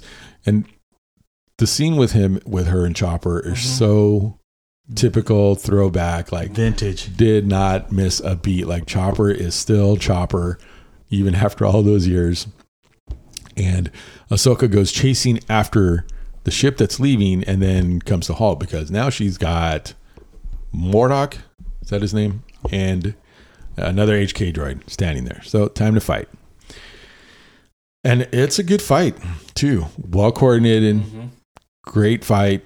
You get to, like, again, I love the subtle acting that they do in the middle of all this stuff because you get to see those glimpses of young Ahsoka when she does something like, yeah, I see what you're going to do now. Like when she sticks the HK droid and then uses that as a shield going up against him, you see the smile on her face. You're like, oh my God, she's still, it's like that kid inside is still there even after all the years. So I like seeing that. And I saved them. And I got to put them together. But there's like you're talking about the Ahsoka smirk, and they'll put Rosario and the animated next to each other, same smirk, hand on the hip. And one of the new big ones, it's from this scene where she force pushes, but she's got her lightsaber, so she has her fingers out. And I mean, it's the exact, isn't it like that? Kind of like, yeah. Because she's holding. It was like giving the horns. Yep. Mm-hmm. But, I mean, just, again, attention to detail that they're doing with the show. And the actors. I mean, I'm sure a lot of Rosario watched the hell out of Clone Wars when it was out. So, but yeah, like I said, this battle was a great lightsaber battle. Yeah, it was a great fight. At the same time, you have Hera. You know, it is funny to see her, like, they show the Phantom flying by, and then you see her looking down on it, and she's like, almost like, yep, that's typical. Yeah. Seeing them fighting down there, lightsabers swinging around. It was a great shot. I love seeing that. She goes chasing after the ship that's leaving with the hyperdrive, and of course they have 2 tail gunners, and they start opening up on her. So but of course we know Hera, she's in her element, piloting, dodging. She is old hat at this one, and so she starts doing that, and she starts having a conversation with Chopper. And of course, it's more of an argument than a conversation as usual. She tells him to get ready to put a tracker on the ship. Oh no, he's like, why don't you blast it? She's like, if I shoot it down, it's going to crash into the port city. I can't do that. So, you know, get a tracker ready. And you can always make out what Chopper's saying in his beeps and groans. So. Yep. In the like, his weird speech. Yeah.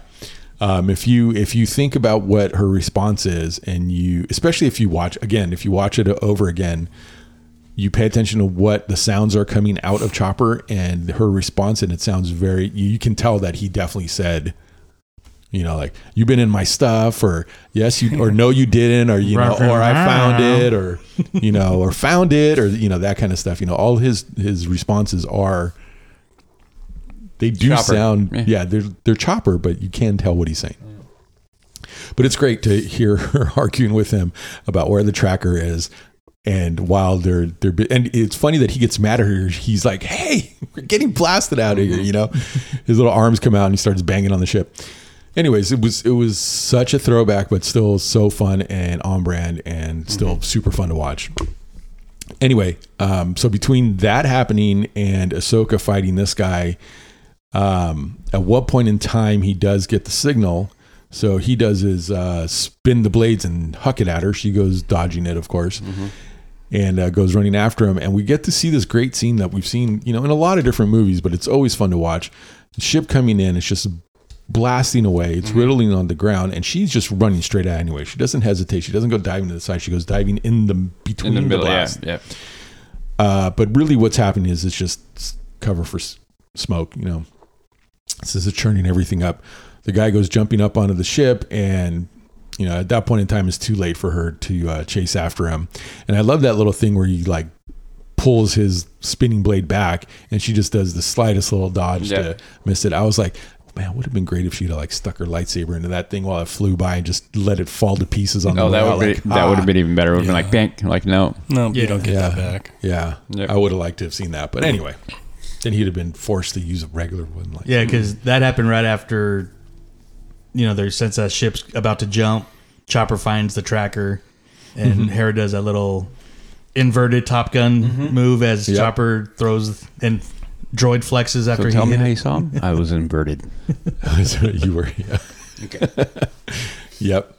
So so he does manage to stick the tracker this time. He doesn't miss this time. Yeah. She tells him that not like last time. You better hit it this time. Or don't miss this time, I think. Whatever. Anyways, it was funny dialogue. Fun. Yeah. It was fun. They do get the tracker on there. And so they have that to go on now. So the whole scene was great. That was the funnest part for me for that episode. I know it does move on. You know, they show them getting arrested, or the one guy getting arrested anyways, the only one that's left. You know, and they have the conversation about Imperial. And you start getting a very overwhelming sense of there's a lot of subversive people who are still loyal to the Empire, like all over the place. All over the place. It feels even more so in this next episode. And in between, like, all this action and stuff, even before I think the action really kicks in, we do get a cutscene with Sabine and Huang, because she's still healing, and kind of going over, like, you know, talking about the lightsaber, then her training, and, well, she is there for you. You still got to be wanting to be trained, like we mentioned earlier. Mm-hmm.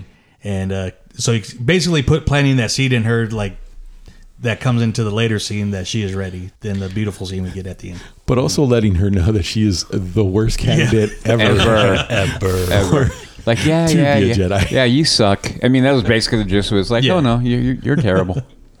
That was so funny. So again, not trying to build up to the fact that she suddenly has force powers, but definitely, bringing home the fact that you don't have any force powers. I don't know why she wants to train you, but you still should want to be trained. It was funny.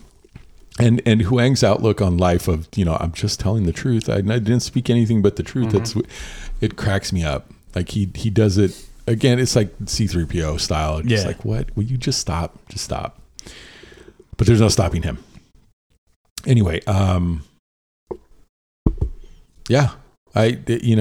show that, and then they finally do find out where the ship went to. I mean, Chopper was tracking it. They know where they're going to go. And Sabine, they show her get better. They show her go back to their thing, and then she has that moment that we've seen in a lot of different shows and movies where the person is ready to move forward with whatever they're doing, and there's always some kind of thing that is done. And in this situation, she is kneeling down. She's got her helmet there, and she has long hair. She's had long hair this whole time. She takes a blade and cuts that hair right off down to the short version that we're used to seeing her in. Yep. But the way she plays her Beskar, even just very ceremoniously, then the way she held the blade, very similar to Kanan before he chopped his hair off, and he had the blade in between his hands like that too. Yep. So a lot of, like they say, it's poetry. It all comes back. Yeah, but it's also a standard. I don't want to say samurai, standard, but it is a samurai thing, traditional thing. Mm-hmm. There are certain ceremonial things that are traditions, and that's why there's so many similarities between it, and that's okay. There's nothing wrong with that. So my dad's like, "Did you know she was a Mandalorian?" I'm like, "Yeah, Dad. I've known for years." I've known for a minute. What would have been any better? I'm like, "No, man, isn't that crazy? What? Wow!" They totally put that in. They never let us know. Yeah, God, they're really milking the Mandalorian show, aren't they? Anybody could be a Mandalorian. Oh man! It's the Mandalorian, not the Mandalorian. Oh God! Oh man, that was so terrible when it came out. Sorry. All right, so she does that. Then she lets, she calls Ahsoka, tells her and this is after the conversation about they know when they're ready. And so she, gets the call and Sabine tells Ahsoka that she's ready. So now we get the scene that we've seen in Rebels that they've transposed in the live action. Now of the end of Rebels. This is fine. We're finally at the point where it's the end of Rebels because we have Sabine at the painting doing the same thing that she did at the end of Rebels, where she taps the painting on Ezra's face. I had to go back and watch it real quick because I was like, I don't know if this is all the same. It wasn't. There was some differences. Yeah. Ahsoka, first of all, when she does come to pick her up, she wasn't standing there with the staff, even though in Rebels she was. Mm-hmm. The other thing too is that Sabine didn't put her helmet on. In Rebels, she did. When she turned around, she put a helmet on and then go and talked to, walked up to Ahsoka. That's not what happened here. But they had a little bit of a conversation, ready to go, and so they hopped in the ship and nice haircut. It's more me, right? Yep. And then went.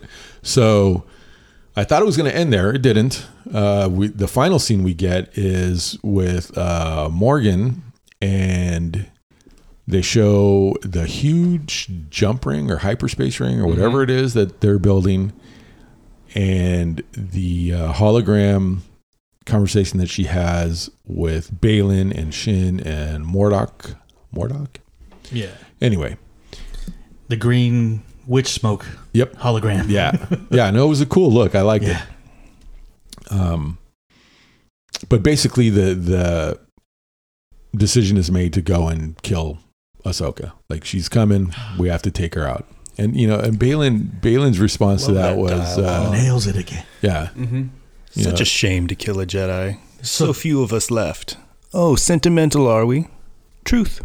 Yep. So simple. Yeah. So elegant. Just truth. And that's how episode 2 ends. So, yay for that. Episode 3. Good Lord. Was there any, like, and again, the music ending at the end is very, it's somber. It's not anything that's been done before. It's completely different from all the other Star Wars. Like, I can't think of any Star Wars music that's like this. And a lot of people are comparing it to like the closing of Game of Thrones style, but it's just, we get Ahsoka's theme, we get Sabine's theme, then plus the newer, show theme kind of mixed in. It's just so much orchestral than anything we've gotten in the TV show so far, and probably the closest to like a John Williams score. Yeah, it's bigger. Yeah, the only way I can describe it is bigger and more. And it also has like a lot of we've been talking about it and stuff with, especially with Filoni, but very samurai feel to it. And I mean, I don't know, but what I'm trying to say, but yeah, like you said, it is very somber. But I like that we do get the known themes for the major characters that we have. Yeah. I do like the opening to everything they're doing too. I mean, you get to see the faces that, and I didn't mention this in the first one, but the faces that they go through. It has been different for every series that comes out, and they've changed the first. I mean, they still have C-3PO and R2 in there, but they also changed the other ones that go through. They have Huang shows up in there. They have the Marduk mask that's up in the beginning too, which is interesting. Sabine and Chopper have showed up. Yeah. So, boy, where do we start with this one? Where does episode 3 start? My brain can't get past. I mean, I'm so stuck in the space battle that happened that I can't think of. So no, there's training. Training is happening. The training montage. The training. Well, it's not so much. Not montage. A little bit of a montage. Not a whole lot. But they show some of the training. We get to see some of that classic, like put the helmet on, trying thing. So instead of her fighting, and the whole scene is really fun. Yeah, now that I'm remembering it, the whole scene is really fun. There's more conversation about her not being able to use the Force. Like she just doesn't feel that, if I can't see you, how can I hit it? That kind of stuff. Even before that, Huang's his multiple Grievous arms. Right. What was going on with that? That keep score. I forgot about that. Yeah, that's right. She was training with that and doing her basic steps and all that kind of stuff. So, and they showed ones that were good strikes and bad strikes too. Is that what that was? Like, yeah, she did good and bad. Right. Yep. Ever the pragmatist. Always right in the middle. But even Ahsoka, like, you said I'm the worst you've ever had, and Ahsoka looks. You actually told her that? Yeah. Well, yeah, it's the truth. Yep. Yeah, so that was cool. That was a new training mode that I hadn't seen before. Had they shown that before? Not that I've seen. Okay, so yeah. Where did those extra... No, but they've shown him with more arms because when he puts together lightsabers and stuff... Yeah, it's been so long since I've seen his episodes. I'm pretty sure they showed that he had those arms before. Probably. Because I wasn't shocked. Now I'm going to have to go. Yeah. Yeah. Yeah, it looked like I didn't have that moment like, whoa, hey. Like, yeah. Though the moment of the hologram lightsabers up I was like, oh, that's new. That part I thought was new. Maybe that the arms were just overshadowed by the lightsabers keeping track.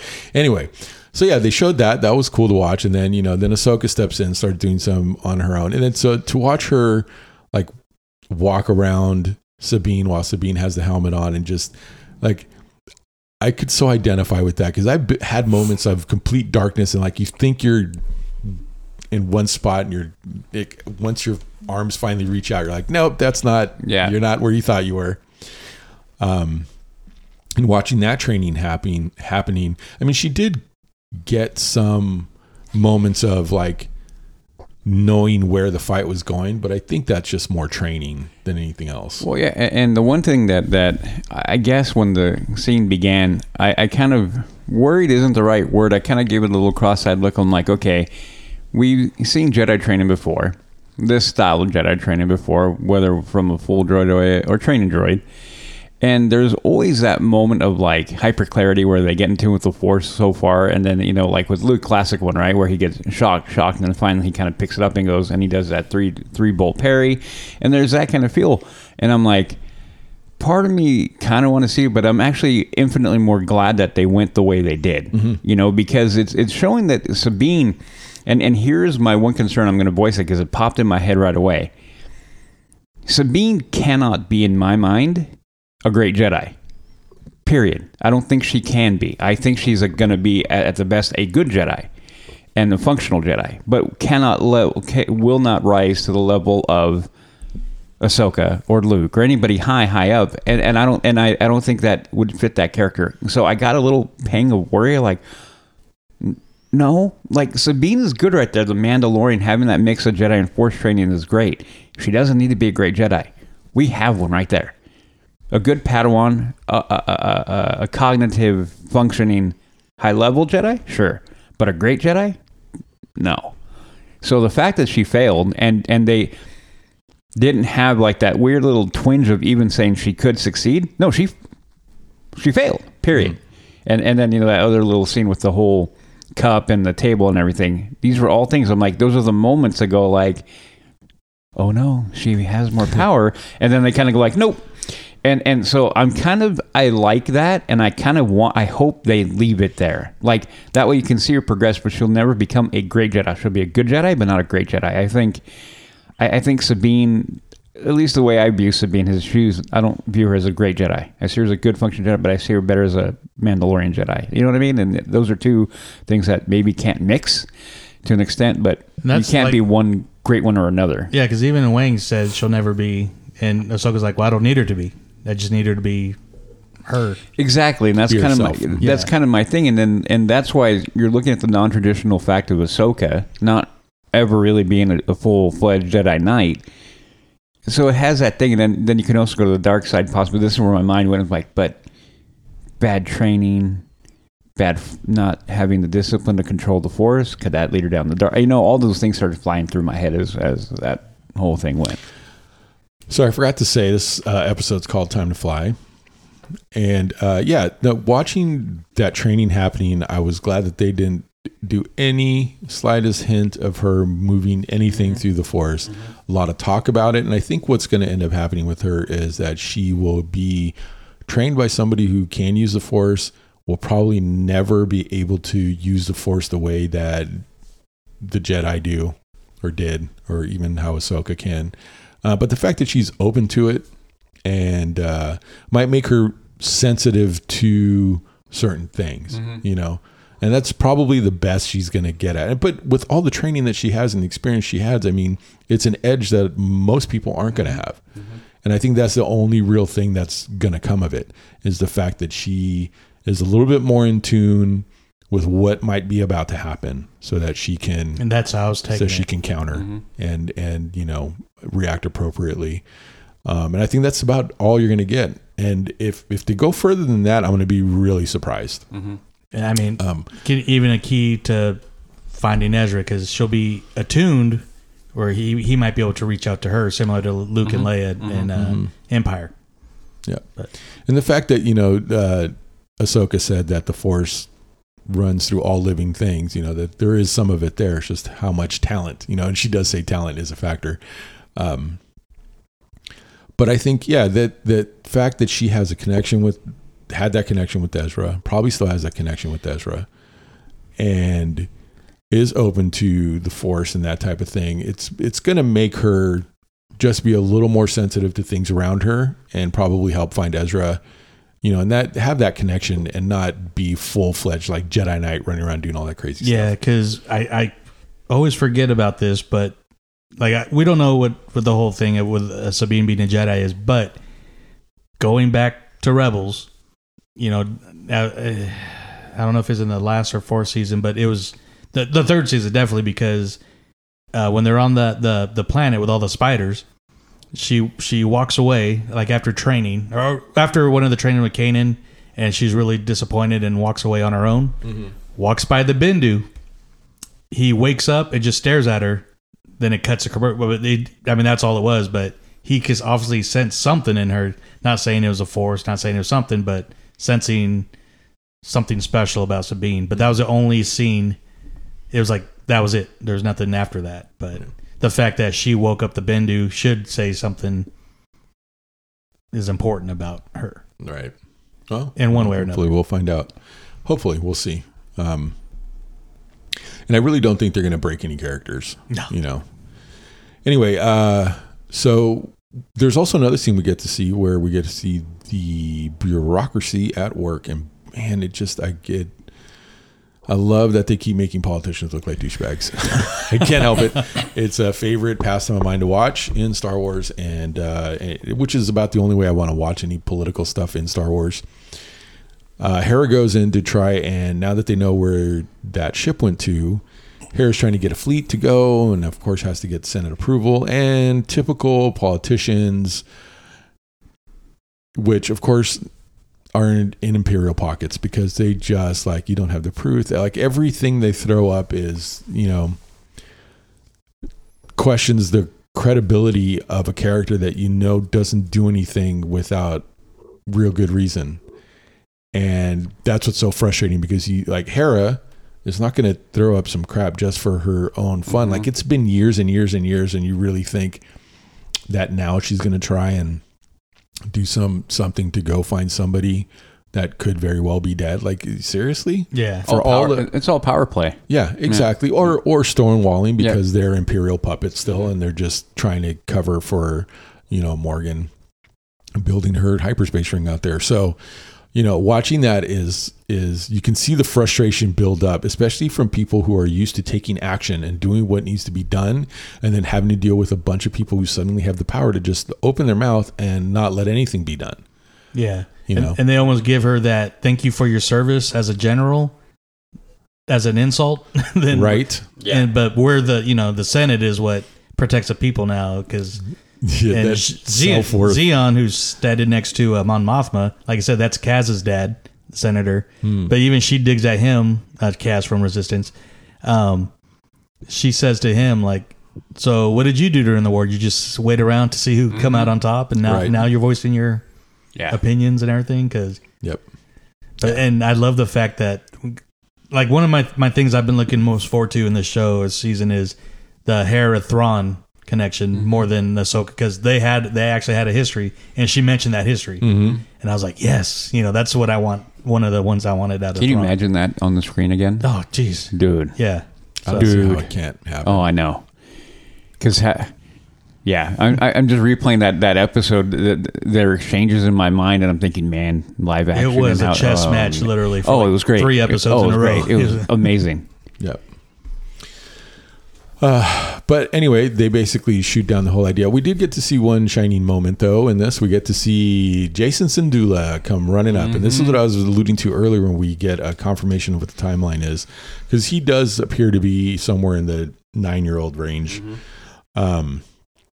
which would fall in line with what we were looking at the end of Battle of Lothal. And, how the timeline works out for everybody's age. So, he comes running up. I didn't think we were going to see him, but there he was. Yeah. It made me kind of happy. Yeah, it did. It did. There was something about seeing him that made me happy too. But him running up and saying that Auntie Sabine is going to be a Jedi, and where'd you hear that from? He's like, Chopper. Chopper's got such a big mouth. Yeah. He's always saying, and then when he says, I want to be a Jedi, I was like, oh man. Yeah. I don't know how I can see how she doesn't just break down and cry every time something like that happens. Yeah. You see how she reacted? Like that little scene was so like, and then she was like the motherly embrace of like her trying to control her emotion and being like, I'm like, she's like, I know you do. I'm like, I know you do. Even her face when Mon Mothma asks, how's young Jason doing? Probably running around with Chopper and you're like, As soon as he said, I want to be a Jedi, I started doing the math in my head of how old he is to how far away the fall of the Jedi Temple is. Because I'm like, shit, is he dead? And no, don't say that. Oh, man. A little bit, again, bringing it up again. Why you got to go to the dark side like that? Right away. Immediately. I was like, he's either dead or he's a Knight of Ren. I was like, there's really no in between. Oh, man. But another little fan servicey thing is, He was pretty much dressed like Kanan. He even had like the shoulder. The gauntlet or whatever there was called. No. With the shoulder pad? Yeah, what's it called again? Is it pauldron? Pauldron. It is pauldron, yeah. But with the green hair. I didn't notice it. Yeah, the green hair, obviously. Yeah.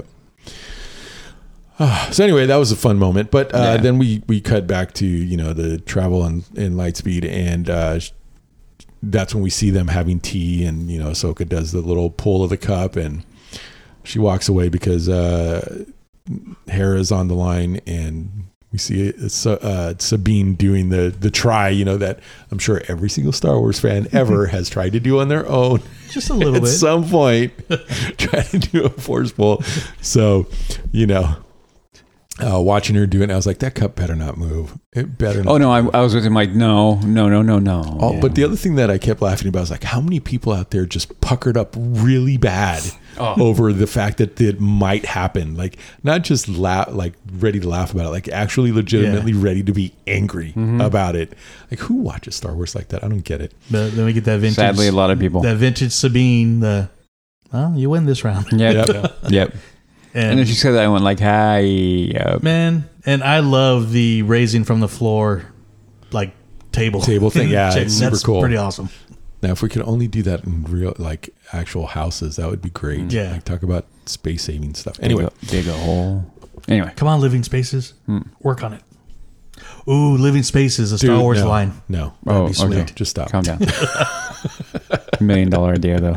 Yeah. I was going to shoot down whatever idea came up. I just saw the look I saw you thinking, I saw the look in your eye, and I was like, I got to shoot it down immediately.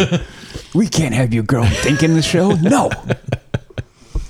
Okay. Anyway, so she goes, and we come to find out that, yes, the Hera will not be showing up. The fleet will not be showing up. No one's going to be showing up. Senators suck. I'm sure there was going to be a load of profanity that was about to come out of Hera's mouth, but she gets cut off because they just entered the system, and it seems that communications are all blocked. Yeah. All right, drop out of hyperspace. So they drop out of hyperspace. Sabine asks, why are you so far away? What is it? Jedi protocol. Oh, yeah. Jedi protocol. Typical Jedi protocol? Is that what it is? That's what he said, yeah. Usual typical Jedi protocol. What's the phrase? I know there's a specific phrase. I thought I was never going to forget it, and I forgot it. Because it got said so many times in this episode about Jedi protocol. It was pretty funny. Anyway, so they drop out of hyperspace, and pretty quickly, because of their usual Jedi protocol, they knew where they were going to show up, because we get 6 fighters that come up real quick up on behind them. And we have Shin, we have Mordok, and we got 4 throwaway characters that we knew were going to die. Red shirts. This all started. So the fight is on. And what a great fight scene, by the way. It was super fun. I'm not going to try and go over all of it, because it's gotten to the point where these action scenes are so involved. There's so much going on. But it was cool seeing Shin having the Jedi the old school communicator thing on there. Yep. Just all the things that happened. The fighter ships were super cool. I feel like those were the same type of fighter ships that the pirates had on the Mandalorian, or something like it. Am I wrong? Because that's the same feeling I got. I felt like it was like World War II fighters that were like. It had that vibe.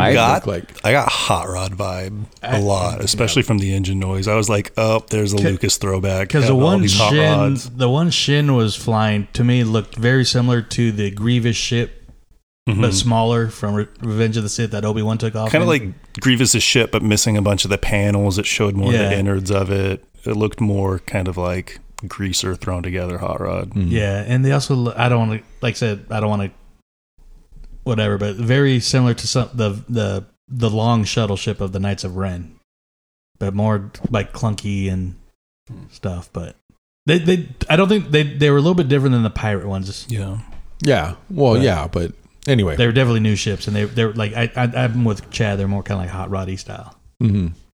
Well, the engine sounds, of course, definitely throws it in that direction.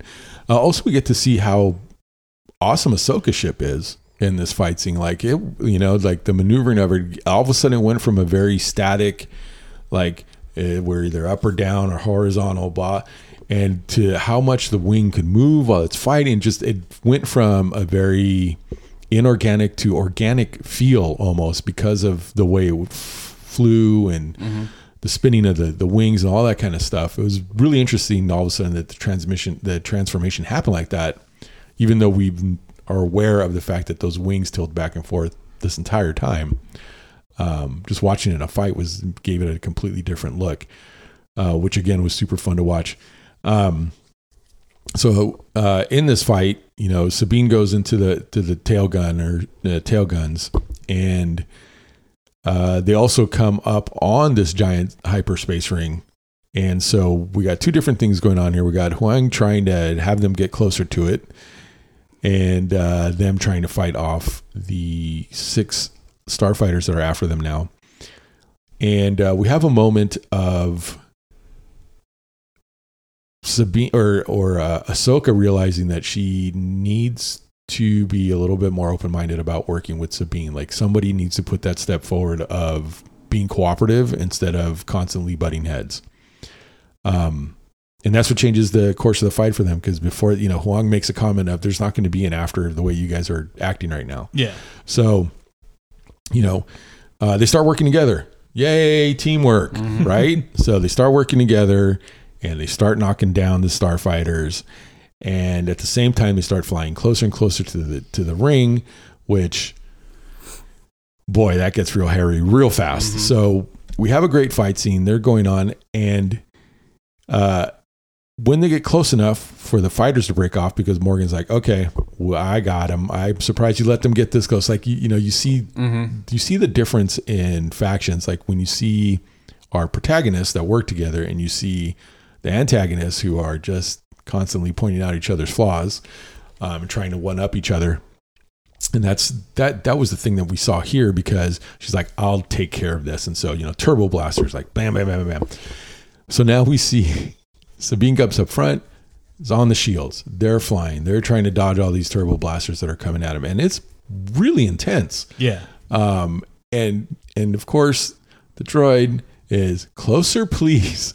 I'm like, dude, I need to scan it. Closer, please. Closer. So they're flying straight at this thing. And finally, right at the last moment when the scan is done, there's a critical hit, and it looks like the ship's gone. Right? For a second, you're like, what? Yeah. It can't. You're like, it can't be. It can't be. Of course it can't be. So what happened? It's just dead in the water. It's just floating there. And again, we have a moment of some discord, and now it's time for Ahsoka to instruct Sabine, like, this is what we need to do right now. Now it's not time for discussion, right? So focus on fixing the ship. I'm going to go outside. It's like, what? So the fighters see that the ship isn't exploded yet, or isn't destroyed yet. So of course, she has to throw that back into Morgan's face. Now, congratulations, you almost destroyed them. I was like, man, these guys, are they going to fight? What are these? Right. I don't know what's going on here. So anyways, she's like, we'll take care of it. So here they come flying in. And so Sabine's in there trying to repair the ship. Ahsoka steps outside. And Wang's knocked out. Well, yeah, Huang got hit for some reason. But Ahsoka's in a full-on spacesuit. Okay? Blue and white spacesuit. Full on. Now, did you guys notice that on the little shoulder pads of that spacesuit were the Imperial cog symbols? Well, I didn't notice. Imperial cog or Republic one? Because they look very similar. Yeah. Imperial. It looked Imperial. It's white. It's white on white. So yeah, I thought it was they were Imperial cogs. I was like, what is that on there? Why is that on there? Stolen. It just hasn't been replaced. It's the only thing I could think of. Like, I wonder if there's a backstory to that. Anyway, or if it's shown up somewhere else and I just don't know about it. Anyway, so she steps outside and, lightsabers up. And of course they start shooting at her because they want her dead instead of just concentrating on the ship. So they go flying by and they make a second pass. She takes out one of the ships. We knew it was going to happen. She took out the final red shirt to mix our Star Trek and Star Wars metaphors. Right. And, Sabine, it was funny. Sabine's like, Ahsoka. And she's like, have you figured? And there goes Ahsoka floating across, in the most awkward and scary situation possible, being as casual as could be. So, you fixed the ship yet? Yeah, I got it. No, good. Come get me. Yeah. So very funny moment. And of course, Ahsoka gets back in the ship right in the nick of time, getting just barely missed by these blaster fire. They go flying down into the planet now. And we finally see something that we've been wanting to see in live action. Got hinted at in Mandalorian season 3. And here come the Purgles. Mm-hmm. So cool. Mm-hmm. So big. Mm-hmm. Like, they're huge. Huge. Yeah. I did not get the sense of them being that big when I saw them in Rebels. Not in Rebels, but definitely when we saw them in The Mandalorian, that really, really, for me, solidified how big they are. Yeah, in Rebels, I didn't get the sense that they were that big. Well, they're just like whales. A lot of different sizes. Yeah, but they were. I mean, they were huge. They were wrapped around a Star Destroyer. No, there was a couple. Yeah, no, you're right. There was a few of them that were. I forgot about that. Even still, there were so many of them that were just ginormous. They were dodging them around, and the fight continues. But now the Purgles are in the way, which ended up being a huge help, saving Ahsoka and Sabine. They end up being able to outmaneuver and get away from Shin and Mordok, who are still chasing them, and they lose them. Between all the Purgles that are flying around, they end up dipping and dodging and ducking and diving. Yeah, and end up landing on the planet and hiding in the bushes or in the forest. And there was that one point where Huang gets up and he's like, they're like, we have to turn everything off. He's like, I protest. I have so much work to do. And then Sabine comes over, usual Jedi procedure, and he's like, I can't argue with that, and he gets turned off, which is so funny. Those words got used on him, was hilarious. Mm-hmm. So fighters go flying overhead, can't find them, they leave, and they turn everything back on. They start working on the ship, and the final thing we see is Balin, saying the Jedi are hiding in the forest, go hunt them. And the long pull shot on him, I mean, I don't know, little stuff like that, and he's just so calm and collected, and God, so cool. Yep. But somewhere, I mean, the Purgles are going to be a big part of something, because we get a little bit of a backstory with Morgan about this ancient civilization. When they're looking at the maps, the Purgles are around the planet on the map, like a grid or something. And then we saw the little bit we did see of them in Rebels, so it's like... Yep. And Sabine and Ahsoka did have a conversation about the Purgles, because Huang said something about it, that this planet... Or he's like, Purgles? The ancient space whales called Purgles whatever hyperspace relay point or whatever it was called, I missed that part of it, or what it's called specifically. But it's basically like an intergalactic highway that the Purgles use to get from one galaxy to another, and that's where these certain things were based off of. So they had a little bit of a conversation about the Purgles too. Sabine and Ahsoka did, but mostly action in this episode. Yeah, great action. Yep, a great fighting scene. We even got some lightsaber battle in the space fight. So they're keeping that going, which I approve of. And when Ahsoka showed up out in the shuttle in the ship with her spacesuit, I just heard in my head just hundreds of Ahsoka cosplayers all at once, like, and now ideas for the next convention. New costume. Yeah.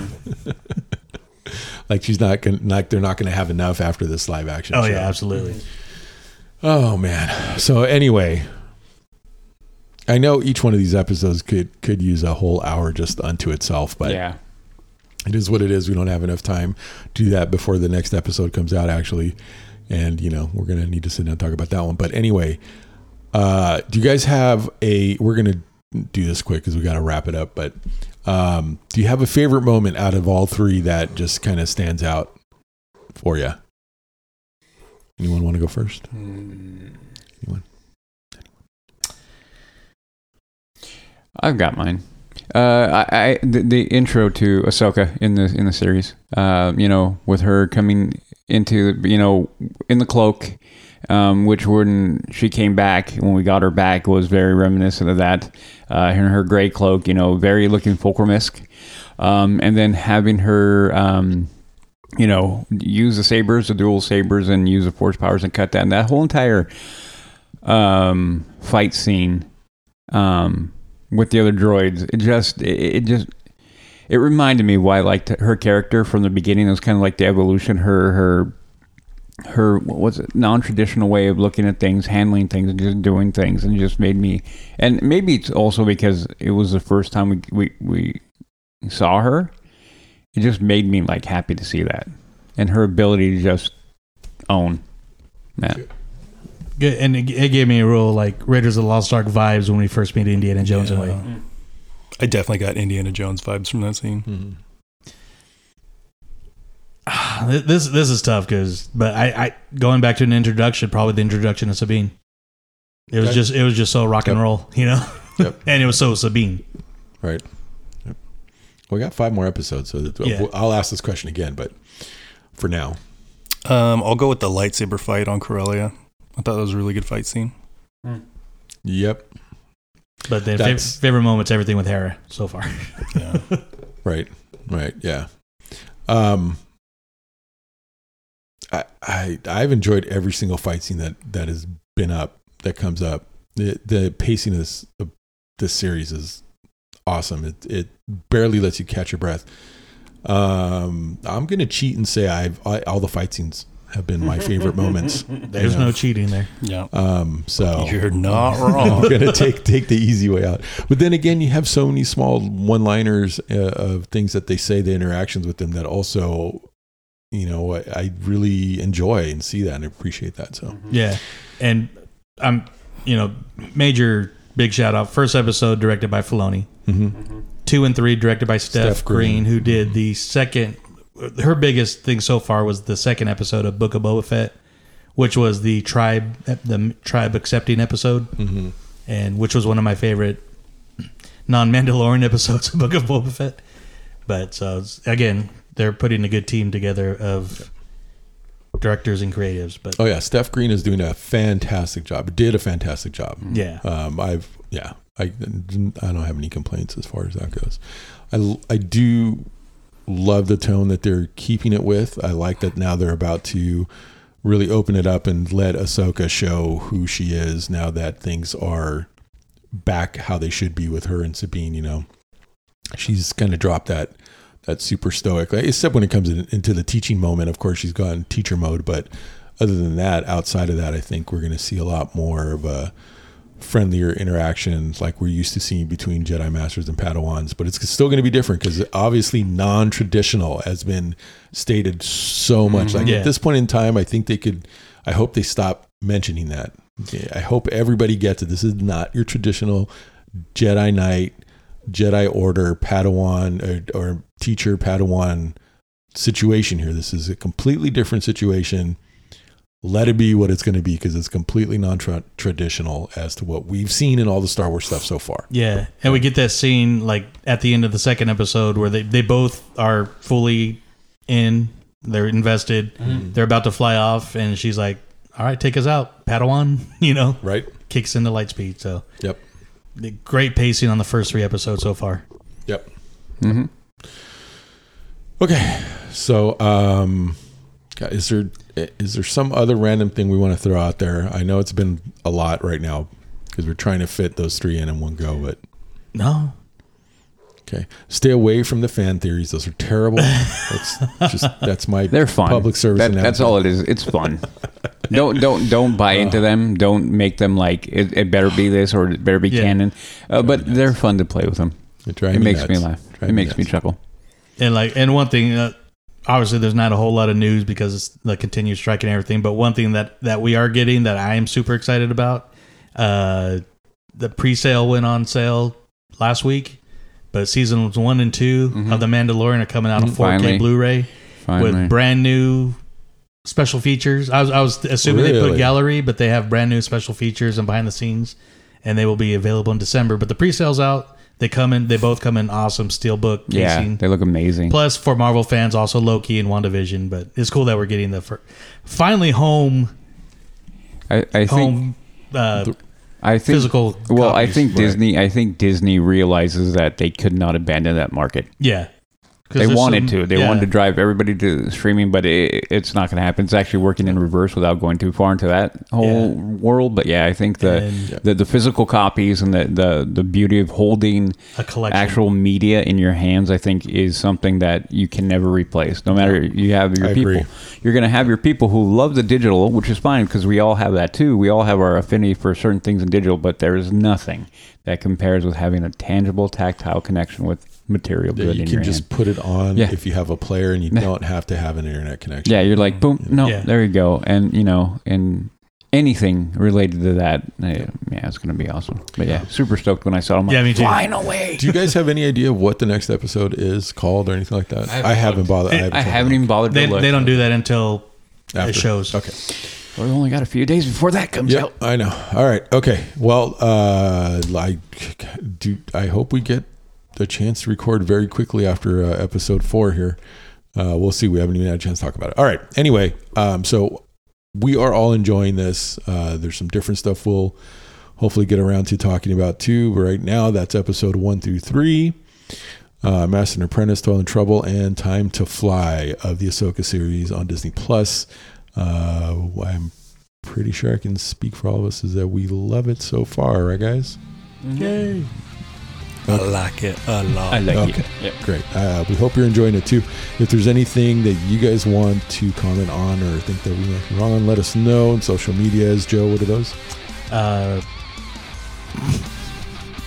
The Mando Show on Instagram and Mando Show Pod on X. On X. X, formerly known as Twitter. Okay, and with that, from this covert of 4, we want to remind you this is the way. This is the way.